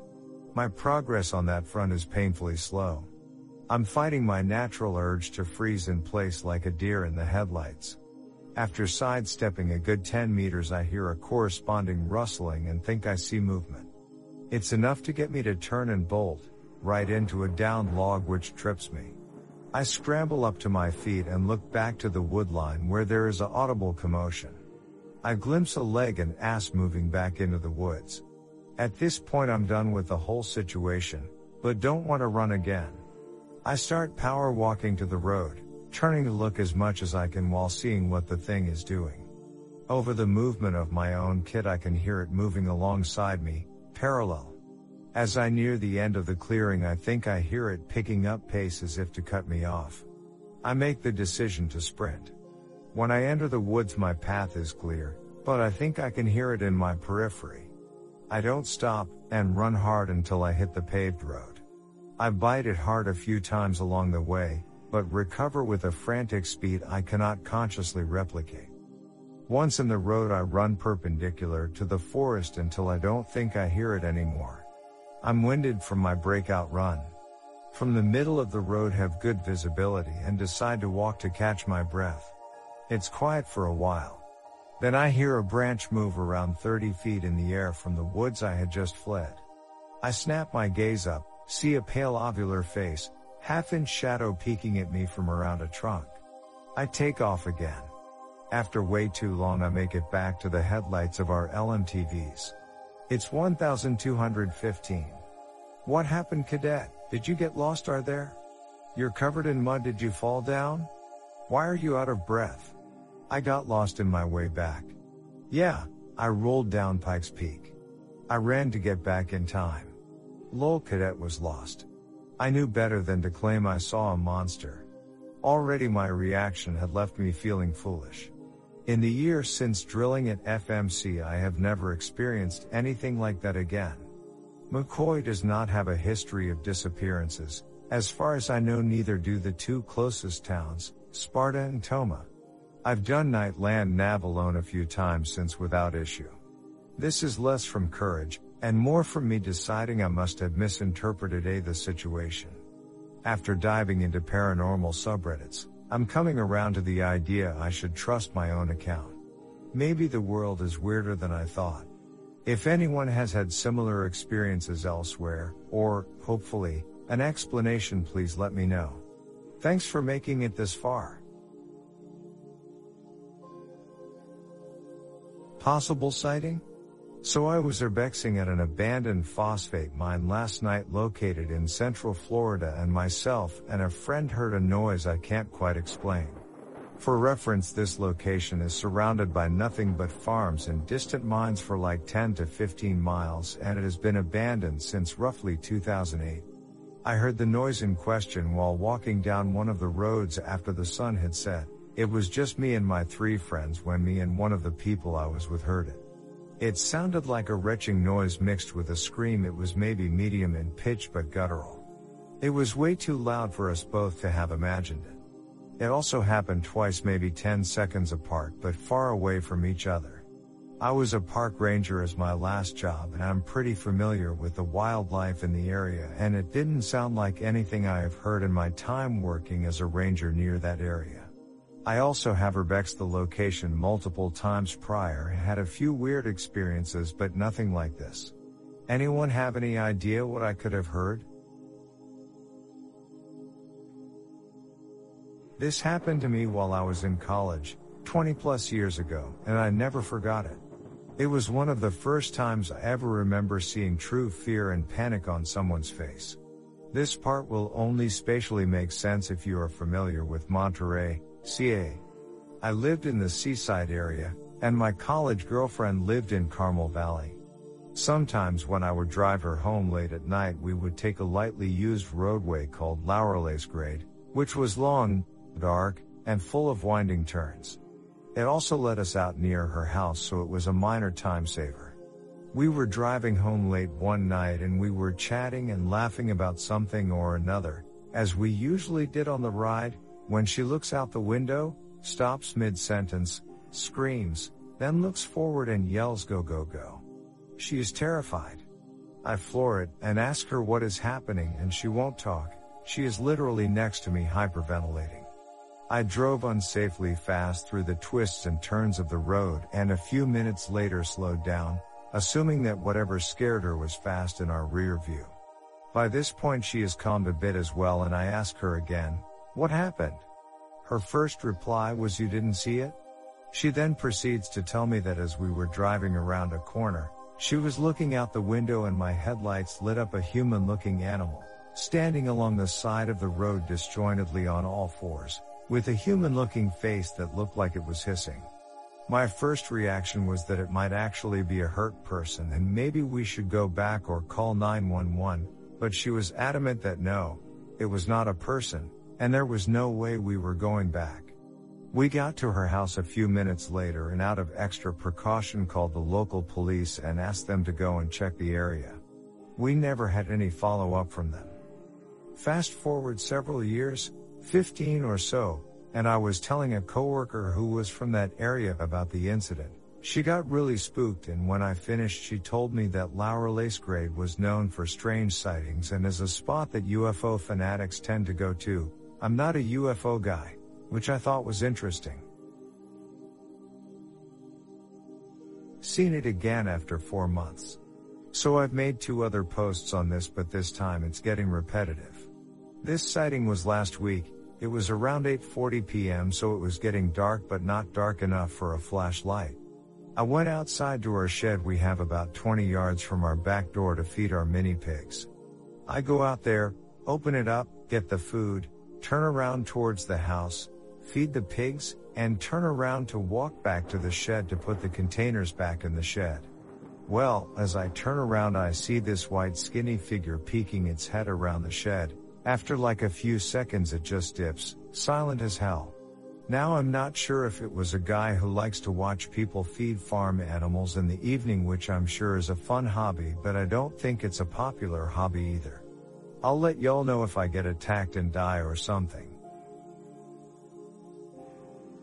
My Australian crawler sightings, and the reason I sleep with all my curtains closed. I don't sleep with curtains open because of crawlers. I'm a grown-ass woman now and I still can't sleep at night with the curtains open. In fact, when I moved into my current house, I installed dual curtain rods so that even if my light-blocking curtains are open, there's a layer of privacy shears behind them to block any sight. I have seen the crawler 4 times. I don't truly know if it's the same one. They were all seen at different locations.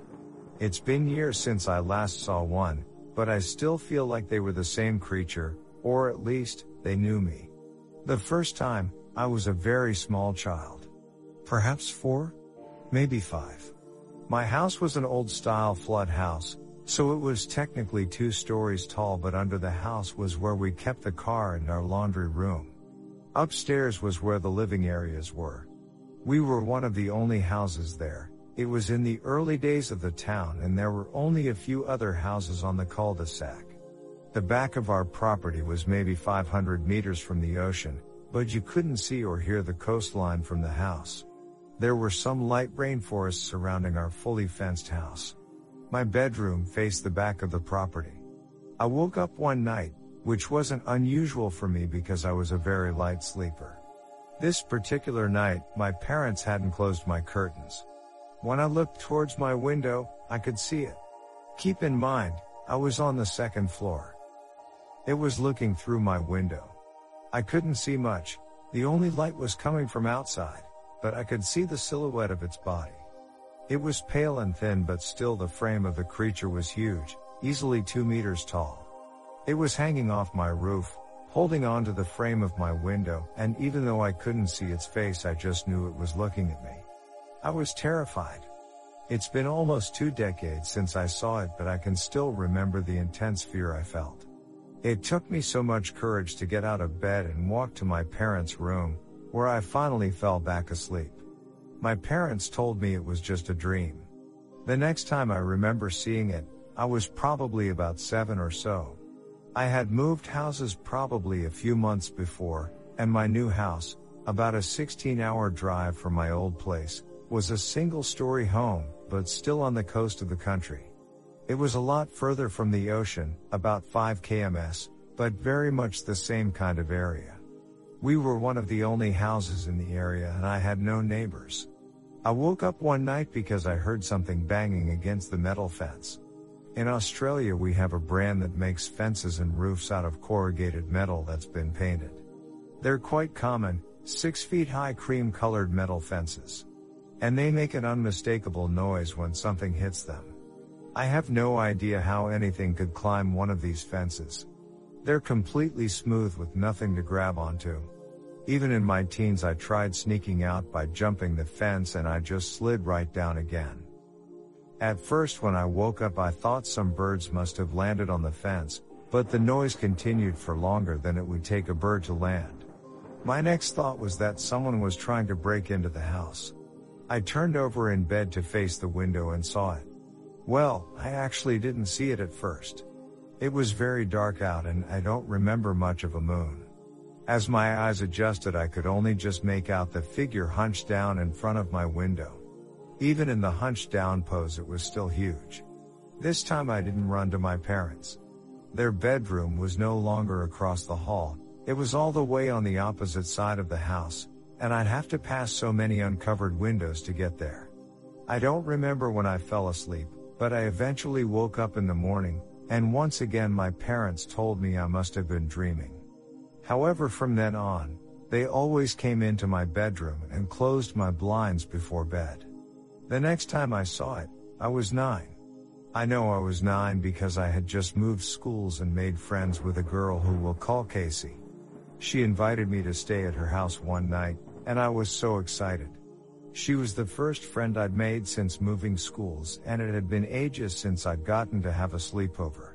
Everything went great, the night was perfectly normal, and I woke up in the middle of the night to the sound of Casey crying. I sat up in bed and asked her what was wrong.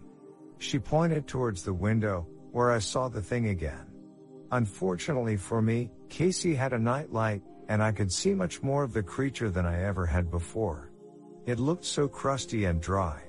It was almost totally white, devoid of any real identifying features, except it stared at us with black eyes and mouth agape. Casey's window was small and it had to hunch down to see us. We both got up and ran crying to her mom.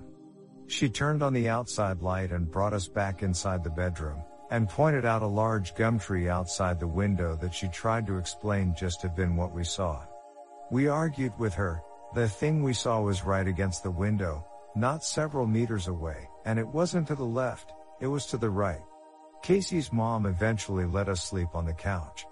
A couple months later, Casey stayed over at my house. When I woke up in the morning, Casey was gone. I asked my parents, and they told me that Casey had gotten up in the night and started crying, begging to go home. When I saw her again on Monday at school, she told me she got up at night to go to the bathroom, and when she walked past the lounge room, she could see the tall skin monster crawling through the trees at the bottom of my backyard. She never came to my house again, and I lost touch when I moved schools a year later. I don't know what it was I saw. It can have been sleep paralysis. I was able to move and speak and everything. And it wasn't a dream because someone else saw it. I don't know if this relates in any way, but when my partner moved into my house a few months ago, he opened the curtains one night before bed. This time it was a full moon. I had already fallen asleep. I'm now living in a 2-story house with my bedroom on the 2nd floor again.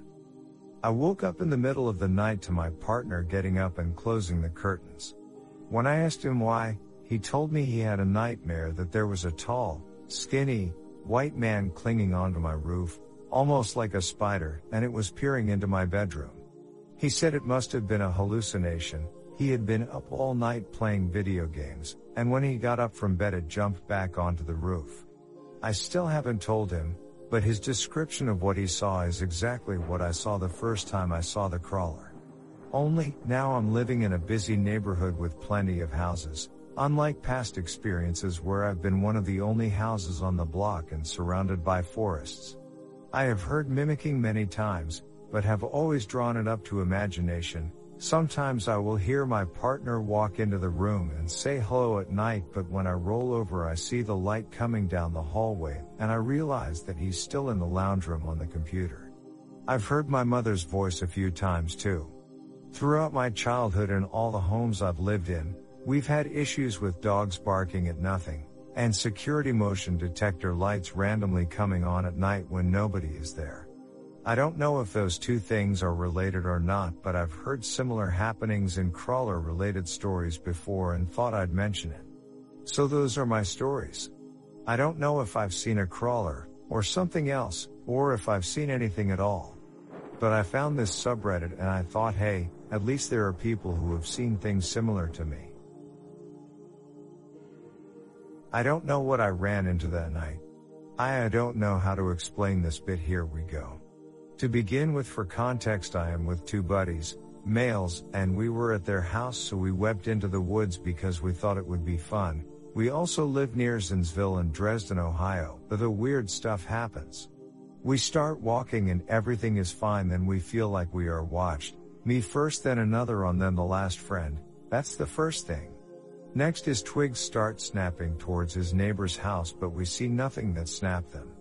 Lastly, as we are moving across this maybe a max 1-inch deep water creek, we hear it. The bellowing, if it can be described as it. It was a mixture between a deer buck and the deepness/guttural sound of a bear. We booked. It. As we are running out we keep hearing it not getting louder. We make it out we never saw it and we don't think it saw us. I'm skating 3 hours after it happened. I'm scared and don't know what it is /was.pls. Help me identify this thing. I'm scared. We are in a house right now, but we don't know what will happen.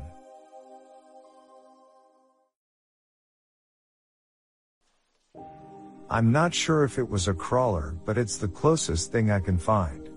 So me and my dad, were driving back from one of my classes at night a while ago, and we were just talking when he suddenly swerved. When he did, I looked out my window and for a second or two I saw a tall, lanky white figure. It had a long left arm, so long that I couldn't see but the very top of the hand. I wasn't scared, just a bit wary-eyed out. I asked why he swerved and he said there was a coyote on the side of the road. I never saw the coyote, but he swears it was there. I'm not sure what it was, but a crawler is the closet to what I saw. I'm in Missouri. That's about it. It was just weird, and if anyone knows about anything else that would fit the description, I would love to hear it. I want to share what my boyfriend saw when we were together. Yesterday, we were at a park when it was pitch black. The park is about 600 acres and it goes into the mountains. We were sitting on a bench when he turned to look at something. His eyes opened so wide and asked me if I saw that. I replied no, I wasn't looking in the same direction at him. I thought he saw something far out by the trees. He asked to leave and quickly grabbed all of our things, and we literally walked like the Olympics out of the park. He told me what he saw was a white creature hunched over staring at us. He said it was really big. So I'm not sure if this is a possible sighting. Edit, I forgot to add a bit of details. My boyfriend gave the description as the creature having upper broad shoulders, being very skinny, and he also heard some noises.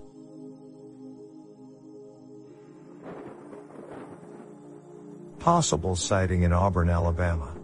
Unfortunately, this story may be rather short as I only got a glance at it. Additionally, this happened only about 20 minutes ago, so I'm still shaken up by it. Regardless, I'm a student at Auburn University. I was on the phone with someone venting about why business majors need to learn calculus. Since me and her kept talking, I decided to not go straight back to my apartment and instead drove down a county road while we kept conversing.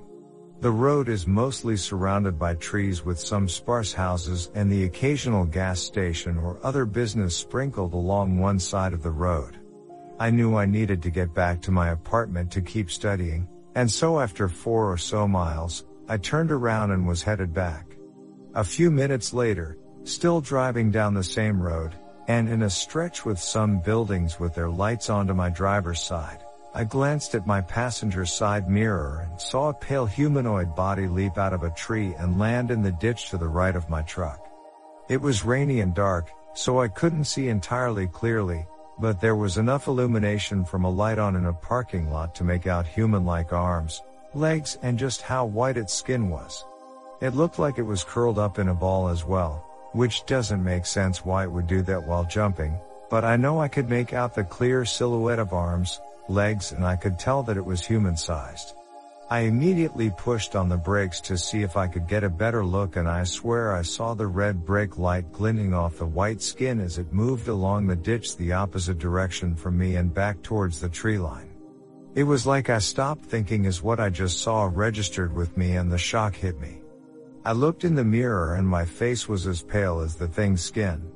The girl I was talking to had continued talking during all this, as she didn't have any idea that this happened, and I realized that I'd responded to the last few things she'd said with sure or other short responses like that. I thought about telling her what I saw, but I decided against it as I didn't want to sound insane. I drove back to my apartment and told one of my roommates about it, who also is interested in things like this. He believed me and we ended up joking about it a bit, which calmed me down. Sorry that this isn't the most descriptive. I think I'm still shocked at what I saw, but I wanted to see if y'all think there's any reasonable explanation or if it's what I think it is. What freaks me out even more is that I was on this subreddit earlier today. I've always been interested in stuff like this, and I stumbled across a comment where a guy said that his brother also had a possible sighting in Auburn as well. Please let me know what y'all think.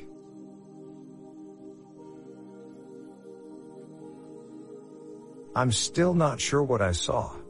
This happened back in summer of 2013 when I was 13. My mom and I were in Florida visiting my grandma and aunt. After spending the week or so at grandma's place in Odessa, we drove north to St. Augustine to spend the next week at a hotel by the beach and visit with my aunt as well.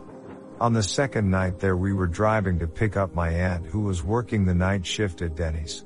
On the drive, there was a guy walking down the road with his back facing us with a backpack and all. Possibly homeless. It was dark and right by a stretch of woods, so my mom doesn't see him at first and nearly hits him.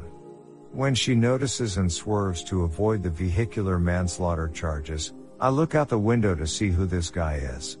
Nothing about the guy walking seemed out of the ordinary. It's what I saw behind him that still sticks with me. It was this humanoid creature that was crouched down, looking like it might have already been eating something. Keep in mind I was in a moving vehicle, so I couldn't get the best look at it, but it almost looked to have old ripped up clothes on and a bit of hair on its head, like a human. But its eyes, they were huge. They glowed too, like when you see an animal's eyes looking at you at night. When it looked up it snarled and I could almost see its teeth.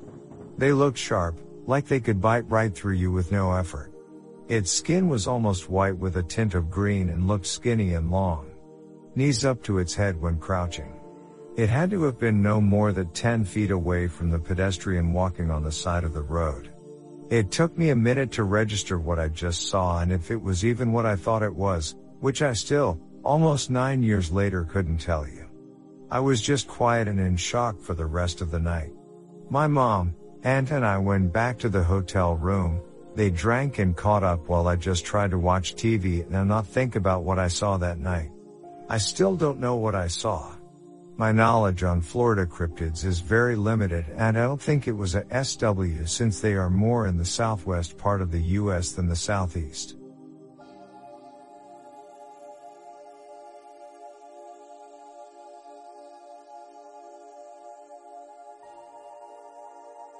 This happened in October of 2020 in Pelham and Helena in Alabama. As I lived near the border of the two towns and followed it into Helena from Pelham. This is a long story, but I wanted to be as detailed as possible. However, my interaction with this thing was over an hour and a half and a lot to talk about. It's been bugging me a long time, and as much as I try to rationalize what happened, I can't, so I will try my best to tell my story and hope someone will maybe have had a similar incident happen to them and will be able to get a better understanding of this. On with what happened. I am living with my girlfriend in Pelham. We live together in a development. We were doing our regular thing, playing video games, relaxing late around 1 a.m. Can get exact dates and times if anyone interested. Anyways, I go outside to smoke a cigarette and I hear a woman yell, "Someone help me." As I live in a development, I think nothing of it, but it continues and I become curious as the yelling continues over 5 minutes and I become a little concerned. So I start to pay closer attention to it, and I believe the yelling is coming across the main road near my development in a small patch of woods. So now I'm thinking it is a fox, as they make a almost identical sound to a woman, and thought, okay, cool, a fox, but it continues to scream, "Someone help me," clearly. I am not trying to approach it anymore and just almost try to make sure I'm hearing this right. Then it screams, "Please help," and "Please someone help." This is clear, and I'm sure now that it is not a fox. I approach closer because I think someone needs help, but the screams are moving away from me out of the small patch of forest next to the road, down the road about 50 yards to another development across the street. I enter the development and now I'm 90% sure this is someone's TV or someone has a Halloween decoration that is making this noise, but it bothers me that I thought I was standing right next to where I had heard it originally. I am now walking in this development and I text my girlfriend about what happened just in case someone did need help, but it was probably nothing. I am trying to follow this screaming as it continues almost 2 or 3 times a minute, always same phrases, "Please help me, someone help." As I am walking down the road, it seems more difficult to follow and it seems to be coming from much further away now. So I decided to just go home. If someone needed help, I thought, why would they be running so fast, as they would have to be to cover the distances. As I am walking back home after 4 or 5 minutes, it then starts again much more loudly, and I now have a much better idea that this is coming from this larger forest near a cell phone tower. I am now hearing the screams in the woods about 50 yards from me in the woods. I am standing on the street, and as I am listening to this, I notice that it is moving quickly parallel to me. It moves 50 yards to my right, stops, screams, "Help me," then runs about another 50 yards to my left, and I am baffled that anyone could move so quickly, and this went on for 5 minutes. It only stopped to speak and ran again, and this didn't make any sense to me in any way. I wasn't sure to enter the forest and try and help this person. But I still couldn't see it. Almost as if it was crawling, as I saw the bushes moving and heard the twigs snapping and the screaming. Then it screamed a different phrase, over and over. It screamed, "Why aren't you helping me?" It did this rapidly for almost 2 minutes. Then it made a different noise. It started making a very low, almost grunting, growling noise. This is when I became terrified. I couldn't rationalize this. I am hearing the women screaming and this low grunting, growling noise over and over. I realize this isn't my imagination, this is insane. I then realize how far I am from my house, how long this had been going on for, and everything almost came together. This thing wants me to come into this forest. It isn't running back and forth at a 50-yard distance anymore, it's almost running back and forth 20 yards and very close to me about 10 yards. It refuses almost to leave the woods, but wants me badly to come into the woods. The grunting becomes way more frequent, along with its movements, almost running faster and faster back and forth. I think I see something low to the ground, possibly white. It's hard to tell and it's moving quick. I am also scared so much so I tried to go to the camera button on my phone, couldn't find it, and that grunting was terrifying. I stopped and decided to call 911 immediately. I know whatever this thing is isn't friendly as wanting me in the woods. I never heard of this happening to anyone, and that's not good. That tells me this thing probably doesn't leave anyone alive. It hunts and I was in trouble. I tell the operator where I am and that a woman is screaming. Once the Helena police show up, it stops. I am so sorry for this long story. Most people will be mad they read this whole thing, but if someone experienced something similar, it could be a huge help to the both of us. And if it did, please contact me. The only person I told this to was my girlfriend, and we ended up coming to the conclusion that it was a kid running around with scary noises on a boombox or something. I know this isn't true. Please someone help me. I am pretty terrified just to go outside at night. I never believed something like this thing could exist. It's messing with my head.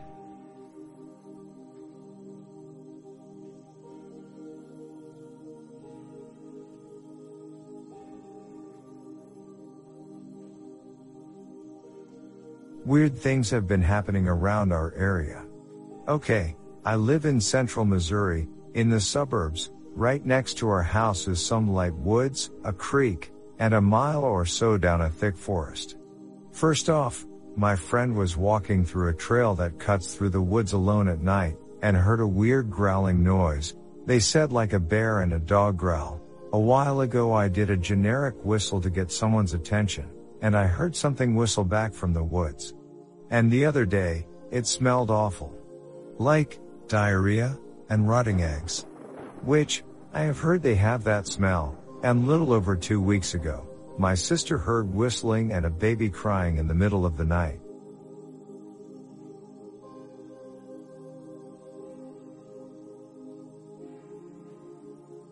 I've been learning how to drive and I found a pretty perfect dirt road to practice on.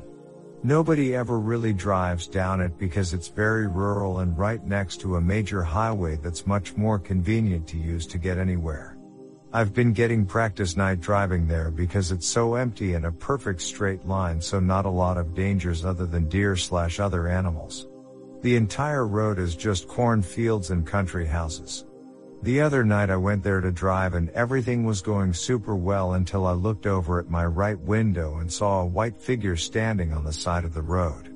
It was so tall I couldn't see its head, I could only see up to its chest.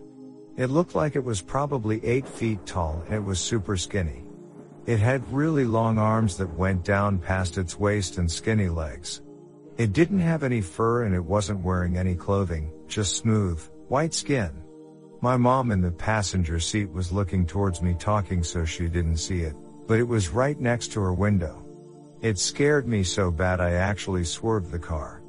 I pointed it out and kept driving, then turned around in someone's driveway and came back to see what it was. There was absolutely nothing there, no trees, no signs, no animals or people. It was just a completely empty field. If it helps, this happened in the lower peninsula of Michigan. When I went back another day during the daytime, I still couldn't see anything there.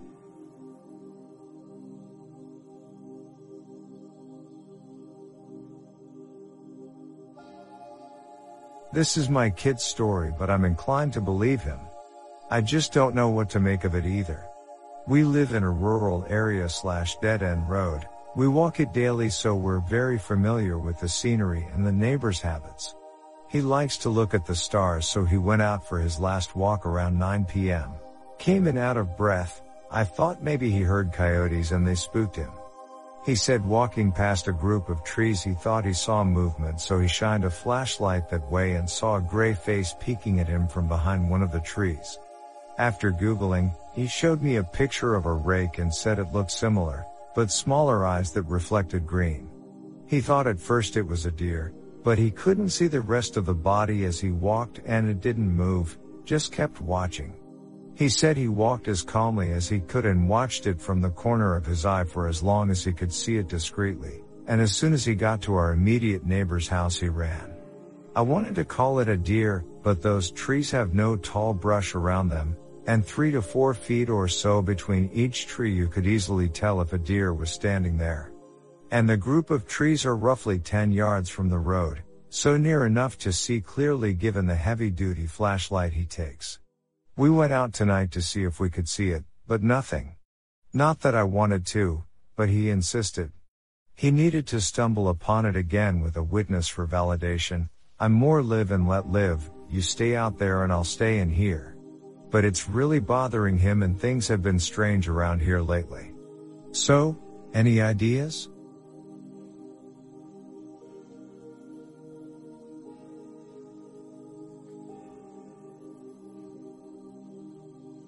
Skinwalker in Arizona?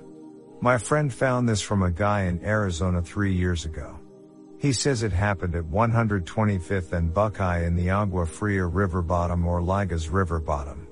But Las Ligas is a park and I couldn't find a Ligas River. The Agua Fria River is just down the street, but on Google Maps, it's all dried up, but the video has a river in it.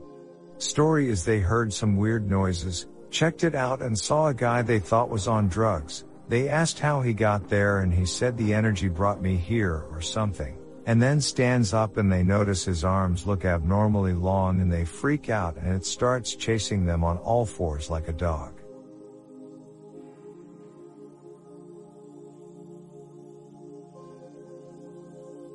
I need to clarify that while religious, I'm not particularly superstitious. Despite looking at and exploring many abandoned locations, the sites of horrific tragedies like old battlegrounds and massacres, I never experienced or truly believed in anything paranormal or unexplainable. This story is the one and only experience I have that has made me even consider the possibility of otherworldly forces or things I can't rationally explain. And if I had to experience this personally, I would assume with a great deal of certainty that it's complete BS.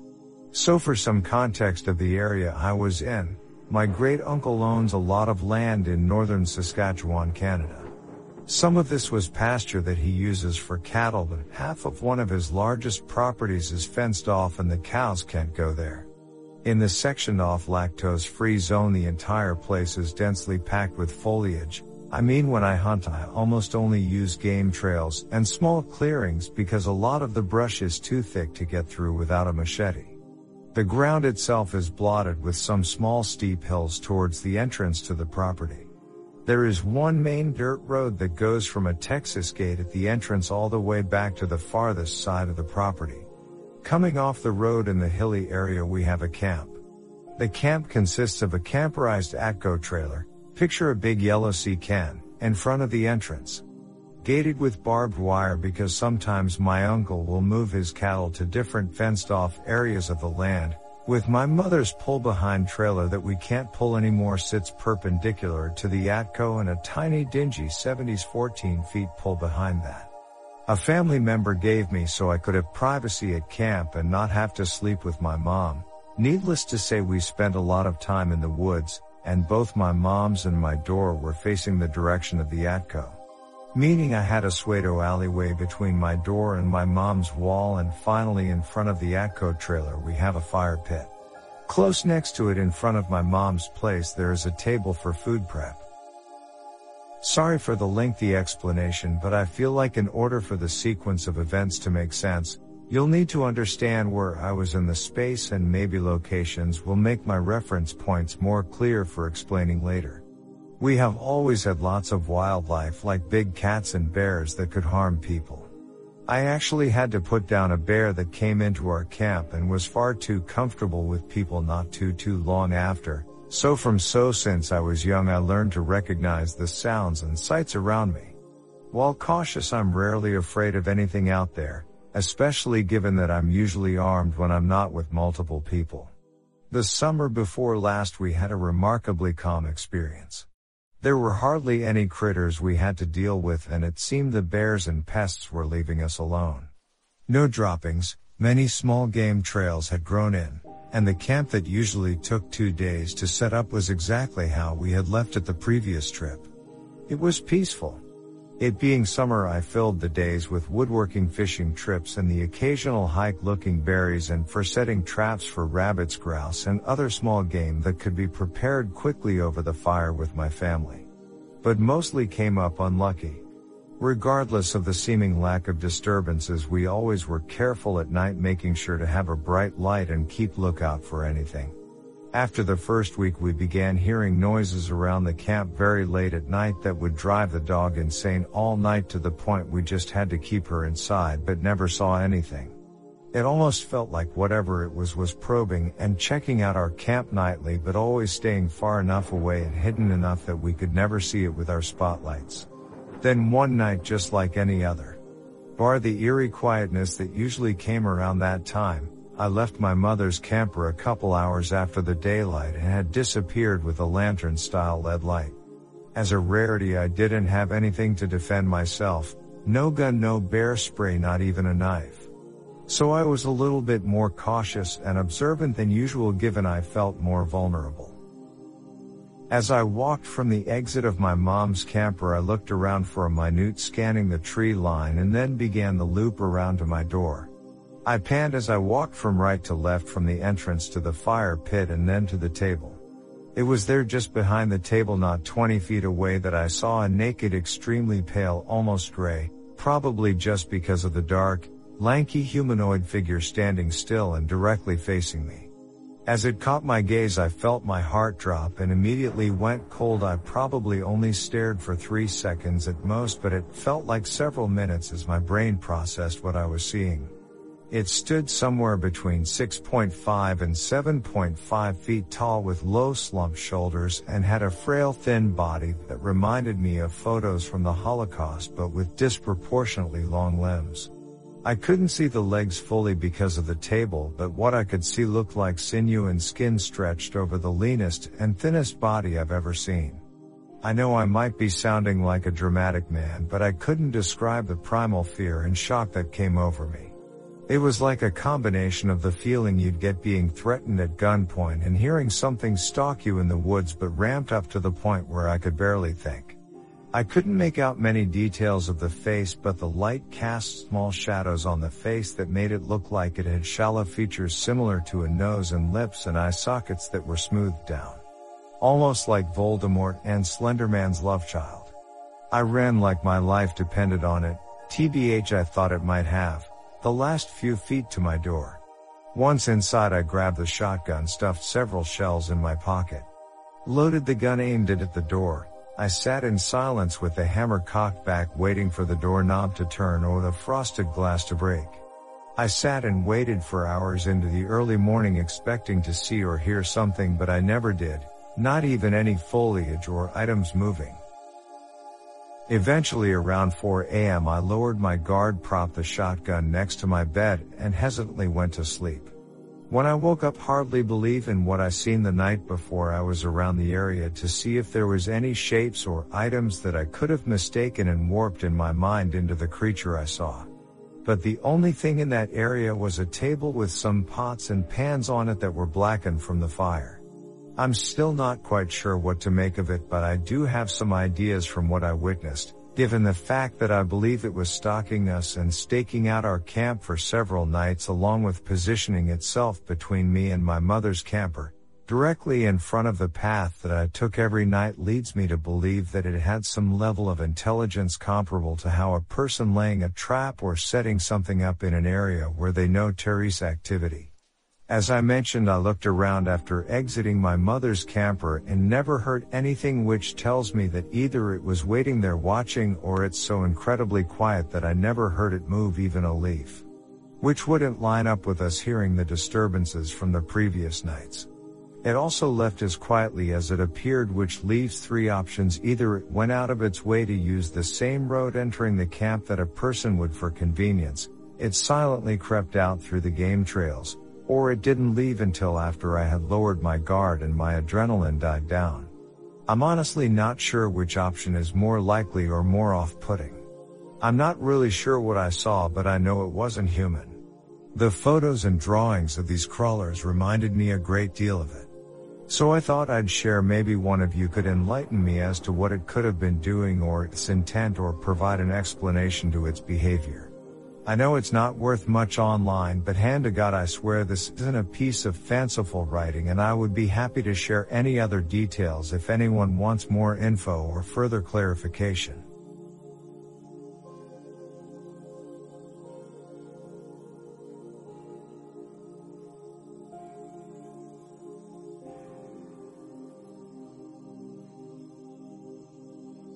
This is a very long story, and I'm not the best at writing things out, but I'll try.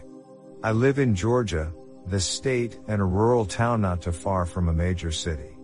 There's a set of woods that's behind our house, and it divides two neighborhoods, and it's about a mile wide, if that. Strange occurrences have always surrounded these woods. Small things like random trash, tarp sacked. I should mention it's more swampy marsh than woods, so it makes camping in there impossible. One night I was taking our dog out. He stays in the back half of the house due to him not liking the other dogs. I took him out the side door and walked around the house to the fence. For some reason, when we left the house, he was absolutely terrified. He didn't want to go out, very unusual for a dog who's quick to snatch someone's soul if prompted. Not thinking about it, we pushed onward. After he tinkled, we walked back. This is when I noticed it. Or rather heard it. Crunching of leaves. At first I thought it was one of our dozen cats on the property, until I realized it was matching my steps. If I walked, you could hear it walking. If I stopped, it stopped. There's a small clearing between woods where one of sheds is. That's when we saw it. My dog was first to see something, and then I saw some. I dunno. Creature? It was taller than the shed, so maybe a good 8 feet tall, and it darted across the clearing at a crazy fast speed. My dog, who again isn't scared of anything, bolted so fast I dropped his leash and he ran to the door whining. I was quickly behind him. Once we were inside, I quickly bolted the door and ran to tell my girlfriend what happened. She immediately wanted to investigate, saying it's probably a woodland creature. Armed with 2 flashlights, we went out the front door. As we walked towards the wood line, we could hear something moving around. It sounded maybe 200 yards away. As we scanned with our flashlights, we saw nothing but kept hearing it. Then we heard it get closer and closer until it was maybe 20 feet away. Still nothing. No eyes, not even an animal call. Just rustling. My girlfriend now scared heads for the house. I decided to check with the neighbors to see if maybe one of their many dogs got out. When I arrived at his house, my neighbor, who we'll call Dave, explained that all his dogs were accounted for. Curious, he came to investigate.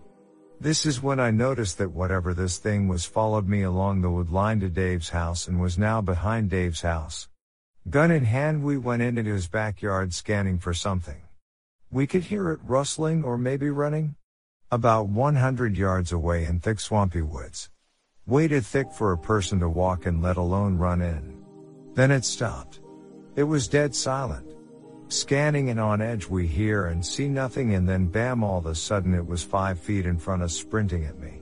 It slammed the fence so hard it rocked it back and forth. Dave, scared, shot randomly at nothing.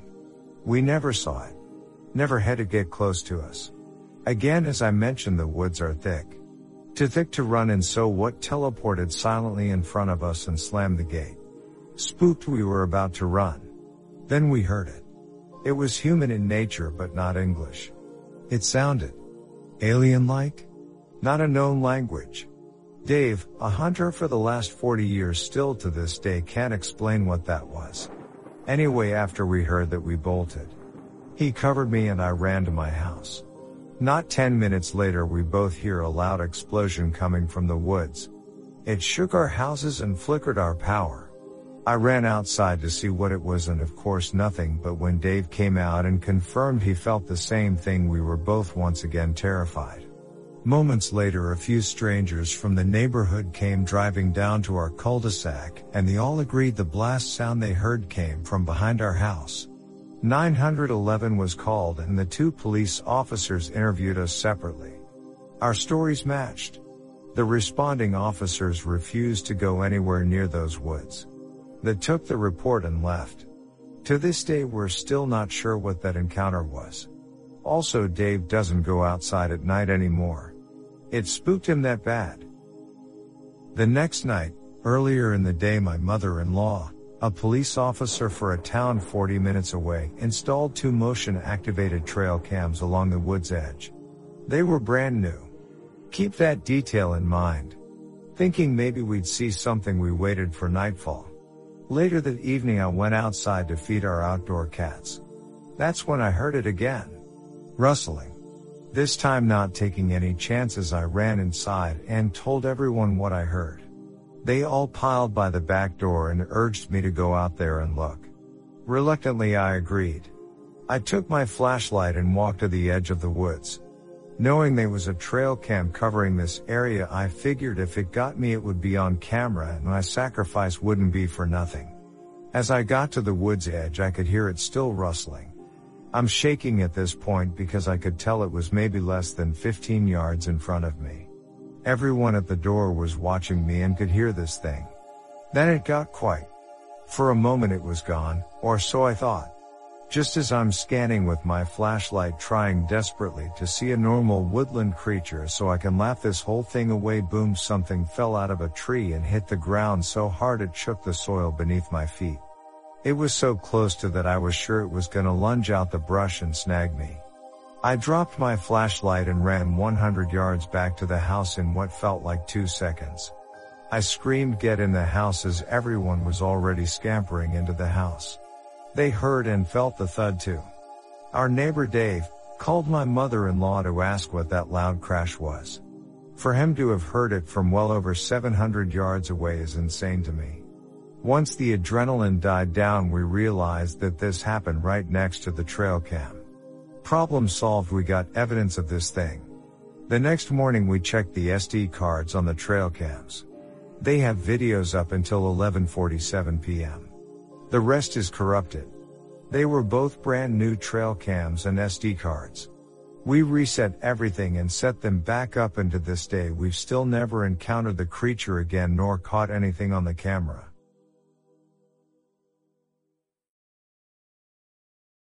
I've got a short account, and I don't know if this qualifies, since I didn't see it, but someone I was with, but here goes. So, 2 of my friends, who were a married couple, and I were walking on my family land. It's about 170 acres and heavily wooded with both pines and hardwoods, and heavily trailed. It was dark, but my friends wanted me to take them out walking on the trails. A couple of neighbors' dogs followed us, a coonhound and a Great Pyrenees, and we walked south and east to my camping area. We were hanging out at my camping spot when behind us, further back the trail we had come down, the dogs started acting strange. We were looking back, and they came out of the woods to our left and stood on the trail. The Great Pyrenees started growling real low, and looking defensive. The coonhound is a goofball, but he was also acting disturbed about something. They were both looking back down the trail to the west. I immediately got quite a strange and serious feeling. It was a bit ominous. I've learned to trust my gut, which I recommend to anybody in the woods, or if around a person or animal that you feel instinctively is threatening.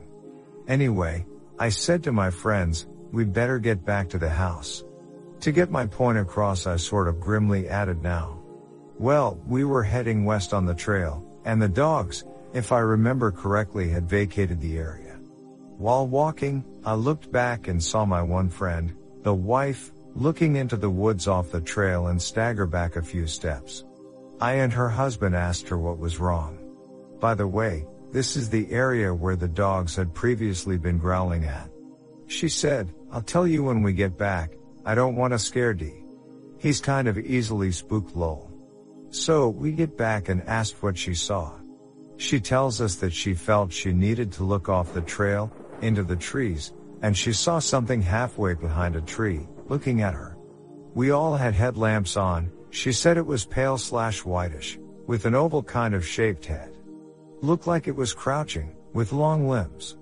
She kept stressing how skinny it was, particularly the limbs. She said it had a surprised look on its face, like it didn't expect us to be there. Myself and friends/relatives use the trails regularly, but not at night. She said that the thing was bobbing back and forth in kind of a creepy way, like moving its head behind the tree and swaying its head and shoulders back rhythmically to look at her.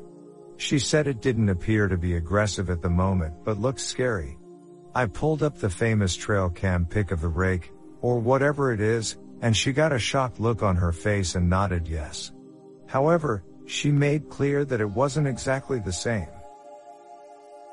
The next night, I was on the back porch, and heard a freaky, very shrill scream come from the woods. I don't know if the two were related, but I've lived in the country for most of my life, and I've never heard anything like it. This is one of multiple things that have happened around here, but this is the only one that I know of involving this creature. This is in North Alabama. Thanks for listening. Hi all. I'm not sure if this is the right place to post this, but it's been freaking me out for the past few days since it's happened, and I wanted to see if anyone had any advice.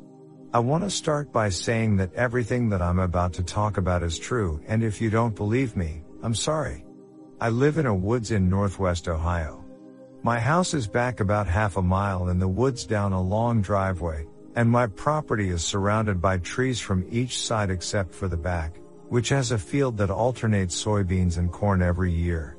We're a few minutes away from a very small village and about half an hour out from bigger towns. I just wanted to give some background into the area before I say what happened in case that helps at all. I've had weird stuff happen before. I've encountered what I think are not deers. Once there was one in my yard walking around apple trees, which isn't uncommon, but the thing was huge and ugly and it just looked wrong. There was also one next to a country road I was driving down with my friend once. A few years ago I was dog sitting before I had a dog, and I was out with the dog walking near the field, and he turned around as there was a huge splash in our pond and started growling and howling. Other than that, the dog was really friendly and I'd never heard him growl before. I joked saying it was a frogman, like the Loveland Frogman, but ignored it for the most part. Last year my family got a dog of our own, and he's a hound dog, so he chases and barks at everything, but sometimes he gets weird about the pond too, and he'll growl and howl at it. He doesn't really growl other than that. But the incident that I came here to talk about happened a few days ago. This year is a corn year in the field behind our house, which I always hate because I can't see out past the first couple rows, and I've always thought it's creepy. Before crops are planted, I like to rock hound and metal detect in the field and surrounding fields, so I know the land very well. I have found Native American artifacts in the field before too, and there's a couple woods scattered throughout the fields and a big creek runs through it too. I mainly stick to the field directly behind my house because I don't want to wander out too far. The farthest out I've gone is probably no more than a mile. A couple days ago I was out with my dog, walking along the line of dirt between the trees in the back of my property and the field, when my dog started growling at the corn. It obviously scared the hell out of me, and I was yelling at him, telling him to stop. When I was little we would get coyotes around there too, so I figured it was a coyote. Since I didn't want myself or my dog to get hurt by the coyote, I started walking back to the house, but my dog wasn't having it. He was pulling on the leash and baying and howling and losing his mind. He doesn't usually bay and howl like that unless he's treed a squirrel, so the fact that he was just screaming into the corn freaked me out. We started walking again, and then I heard a cat meow from the corn. I was like, oh, okay, it's just a cat. Cool. But I have a cat, and there's plenty of barn cats that cross our property, and my dog has never lost his mind over a cat like that before. So I keep tugging on his leash and I'm like, dude, let's go. You're freaking me out. And the cat keeps meowing, and it's getting like uncomfortably loud for a cat meow. It sounded like it was a lot closer than it was. And then the cat started growling, but it sounded like a big dog. Like big growls. Then the corn started rustling, bigger than what a cat could do. Luckily at that point I was just about back to my yard, and the growling kind of developed into what sounded like a yell/scream from a person. I was dragging my dog was growling, his hair on his back was sticking up, I was scared and shaking. It was absolutely terrifying. I went back into my house and told my family what happened, and they were just like, okay, cool, whatever, but I was nearly in tears. It was scary. Again, I don't know if this is the right place to leave this story, so I'm sorry if it isn't, but those sounds have been replaying in my mind over and over, and I'd love to get some explanation or something on whatever happened out there. Nothing like that has happened since, not that I want it to. But yeah, if anyone has any explanation or advice, please let me know.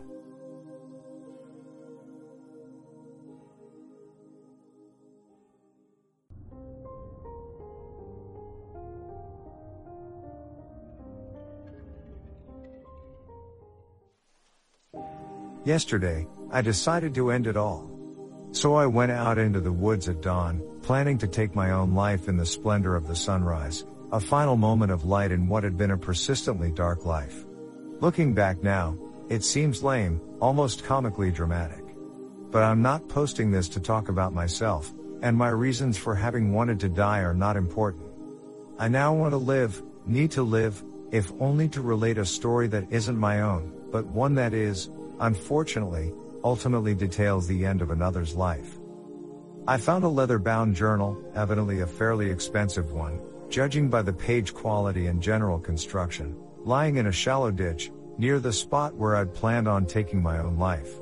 The ground around it was disturbed, as if, sometime during the previous night, its owner had struggled to superficially bury it before being dragged away.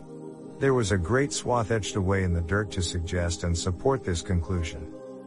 Aside from the dirt, there were a few stains on the surface of the journal, and more than one page was covered with, or stuck to another by, dark splotches, presumably blood. Darkly intrigued, I decided to forestall my self-destruction, and left the woods with it in my possession. I've always enjoyed reading, especially the journals and stories of people who've endured terrible or chaotic events, and my curiosity was no less potent at that moment, despite my resolution to die. Thankfully, I hadn't announced my suicide, directly or subtlety, to anyone, and was able to return to my home without having to explain myself or dismiss worries. I read the journal once, and then when my nerves returned to me and I'd finished pacing around my bedroom, I read it again, this time with a morbid fascination. I've now decided to copy the entries, word for word, onto my computer in a document, and will be uploading them online, so that this person's tragic, grisly, and terrifying story can be shared with the world. They cannot do it themselves, and having found the journal, it's now my duty to give voice to their tragedy. It is a long story, so I will relate it in parts.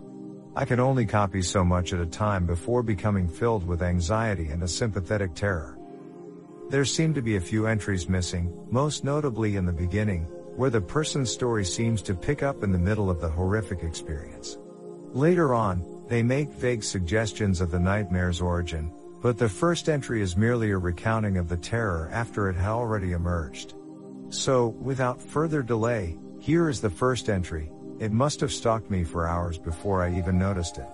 Once I realized I was being hunted, the signs were hard to miss.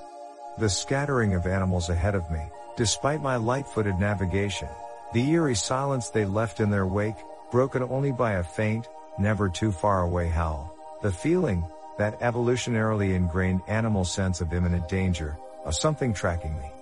When I reached the river, my instincts told me to cross it, but there was nothing but darkness on the other side.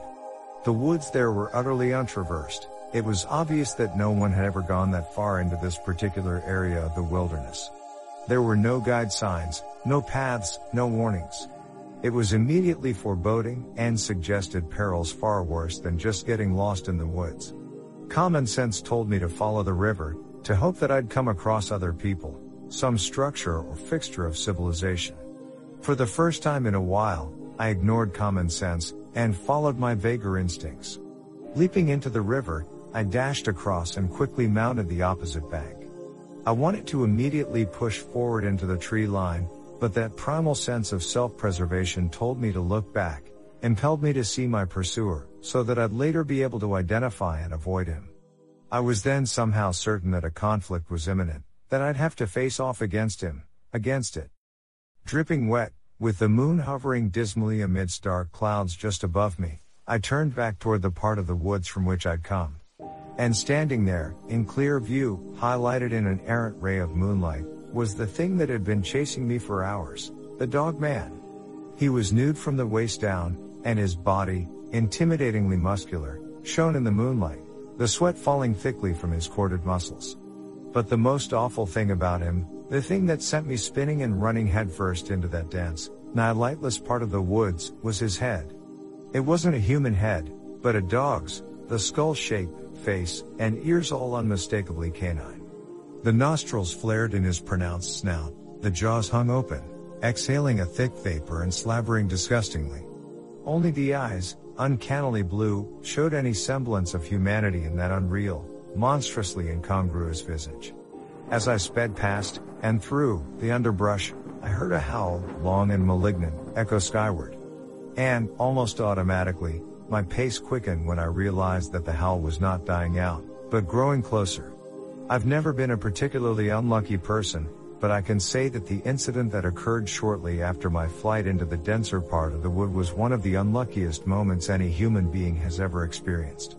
Through some sort of sixth sense or re-emergent animal intuition, I'd effortlessly and thoughtlessly leapt over loose vines, rocks, and other ground-level obstacles during the first few minutes of my run.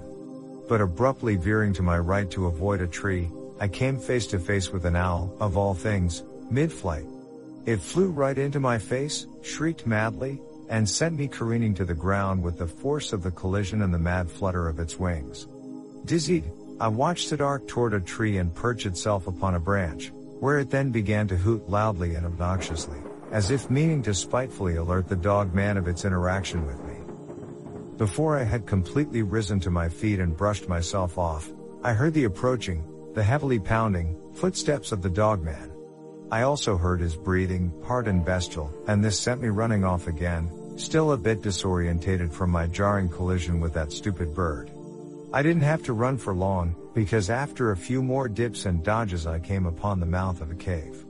Knowing that I'd soon have to stop to rest, and not wanting to do so out in the open, in his territory, I sprinted into the cave. The moon's light only reached a few feet into the interior, and then there was just total blackness beyond that. I slowed and extended my hands out sideways, so that I could feel along the walls, which were fairly narrow. The walls, and the floor, were dry, and more than once I felt my hands slip across the silken threads of some spider's, hopefully, abandoned trap.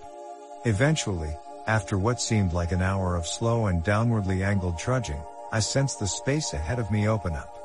There was a perceptible vastness about the darkness before me, and as I continued on my hands abruptly lost contact with the walls.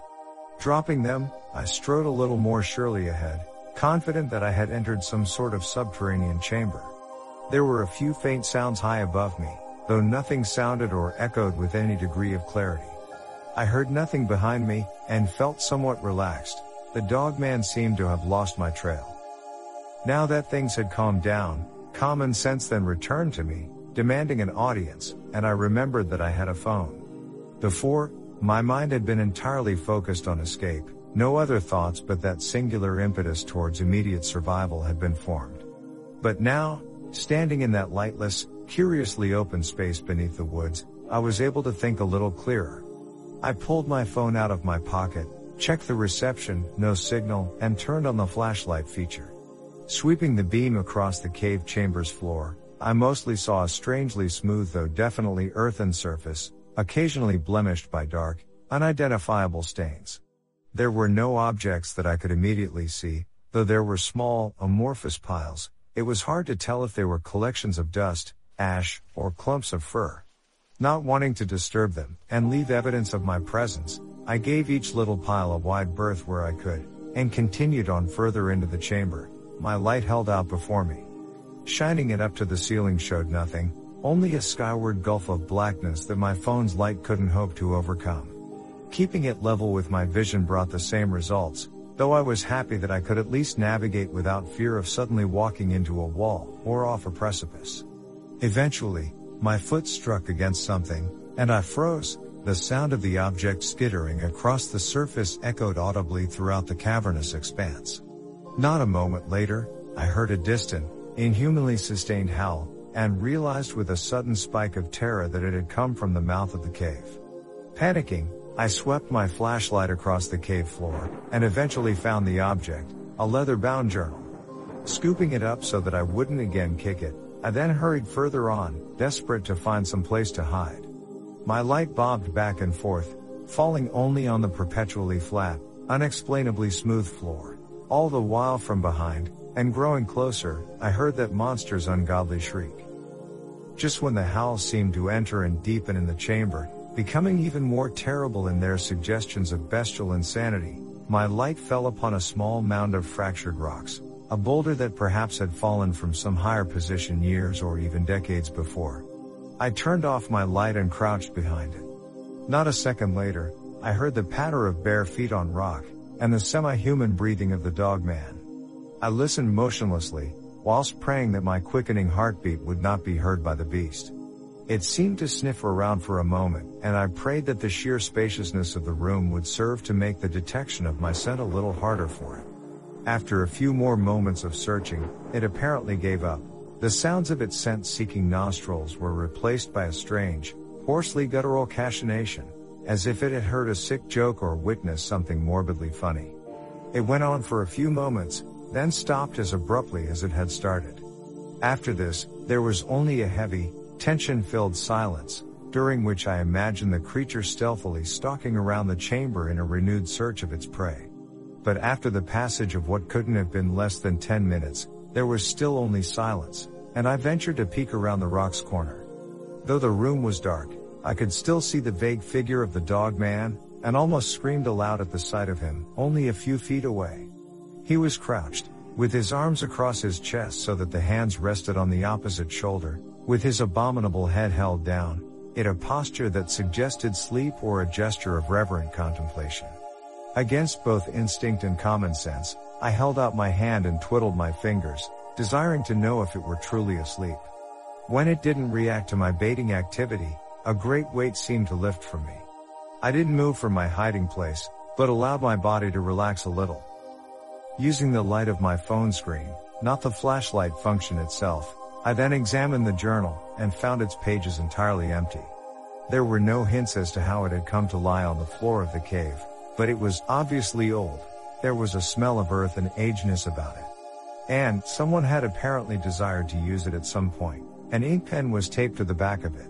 Despite the dogman's strange and sudden dormancy, I knew that it would be suicide to try and sneak past it. Neither did I want to venture deeper into the cave, where who knows what other horrors might lie. So, for now, I've decided to record what's happened to me in the journal, writing by the light of my phone. Its battery is at 40%, so I should have enough to last the night, and hopefully, by morning, the dog man will have gone back out, or go deeper into the cave, which I suspect is his lair. I don't dare to sleep. I'm sure a wave of tiredness will soon come to me, but I'll just have to fight it. I do not want to die, certainly not at the hands of that unholy cross-species creature. Journal entry 2. I'm currently hiding in a small natural alcove in the lower chamber's rearmost wall, penning what I fear may be my final entry, despite only being my second. The cave floor is a few feet below me, a small drop, but to drop down would nonetheless be a death sentence, because the floor is littered with human bones. There is absolutely no way I can drop down quietly, and it is just beyond the entrance to this chamber, conducting some strange though unquestionably obscene ritual before the altar beside the chamber's entrance. I saw the altar earlier, during my hasty descent into this subterranean chamber of the greater cave system. The altar is a crude thing, an oblong mound of rock over which the hide of an animal, I hope an animal, is tautly stretched, and atop this were several crude artifacts, all made of bone and other materials salvaged from once living creatures. There were other objects, what might have been candles, but I didn't stop to closely examine them. The dogman had just awoken, and against my earlier fears he began making his way deeper into the cave, rather than out of it. It was only by luck, some momentary lapse of sanity on his part, that I managed to scurry further into the cave. When I saw him tilt his head to the side, As if to listen closely to some unseen speaker, I left my hiding place, carrying the journal and pen in my hands, and fled toward the oval of slightly greater darkness at the end of the cavernous chamber, the entrance to a tunnel, which eventually led down into what I suppose I should call a ritual room. Seeing the recent activity here, bloodstains not faded enough for my liking, clumps of gristle, the half-gnawed limbs of deer and other animals, I hurriedly continued on, hoping to find another passageway. There was one, in the back of the abysmal room, and it led down into a small, featureless, and thankfully goreless room. It is here that I've hidden myself. I wasted no time in climbing up onto the little shelf in the wall and rolling in, the journal and pen tucked close to my body. I waited for what felt like hours before turning on my phone's light. I heard the dog man begin conducting his strange, bestial, indescribably odd-sounding rites. There were periods of guttural shouting, and others of a mad, psychotic bleating, as if a goat had been ensnared, stricken mad by some animally incomprehensible horror, and encouraged by torture to shriek out its agonies. But despite how terrifying these frequently alternating phases were, the fewer and shorter periods of a deep, darkly reverent silence were even worse. It was during these that I turned off my light, for fear of being detected, even though I hadn't felt any such vulnerability during the aforementioned cycles of audible insanity. When at last the wickedly ceremonial sound stopped for good, and the subsequent silence stretched on longer than it had before, I climbed out of the alcove, crept up the incline, and peered into the room. I allowed myself only the briefest glimpse before running on tiptoe back down and returning to my claustrophobic sanctuary. As I've already mentioned, there is an altar up there, a slab of rock over which is draped the stretched and dried skin of some animal, with several savage, ritualistic trinkets lying atop its surface.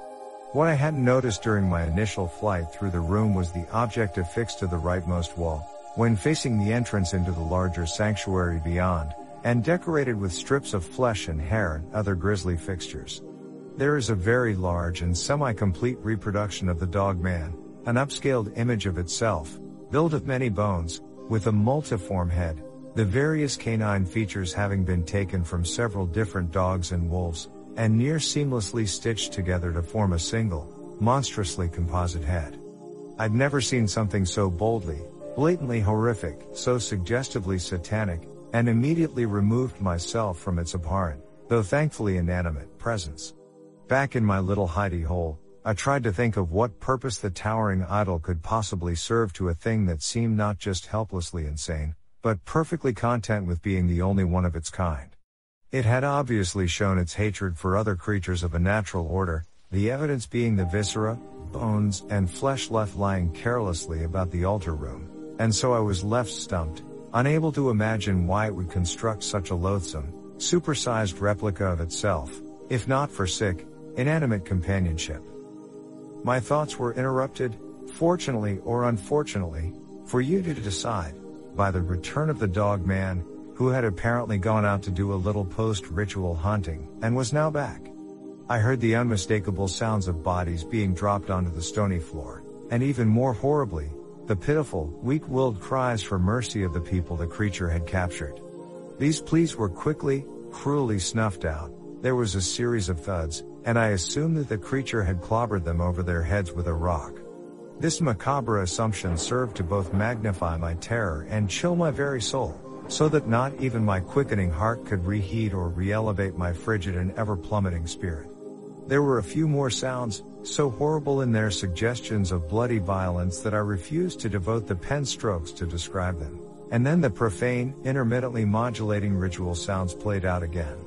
The guttural shouting, the insane, feral bleating, the deathly, unbearably cryptic silence. And then, when I thought the creature would again return to the outside world for some other diabolic purpose, there instead came the sounds of objects rolling down the incline into my sanctuary. At first, I thought that the creature had simply discarded the object he'd used to club the helpless victims. But upon leaning over the edge of my shelf, I saw the ivory crown of a freshly scalped head, still glistening in the eerie cave light that had, during the ritual, eerily arisen from the very walls of the chamber and now continues to linger despite the ceremony's cessation.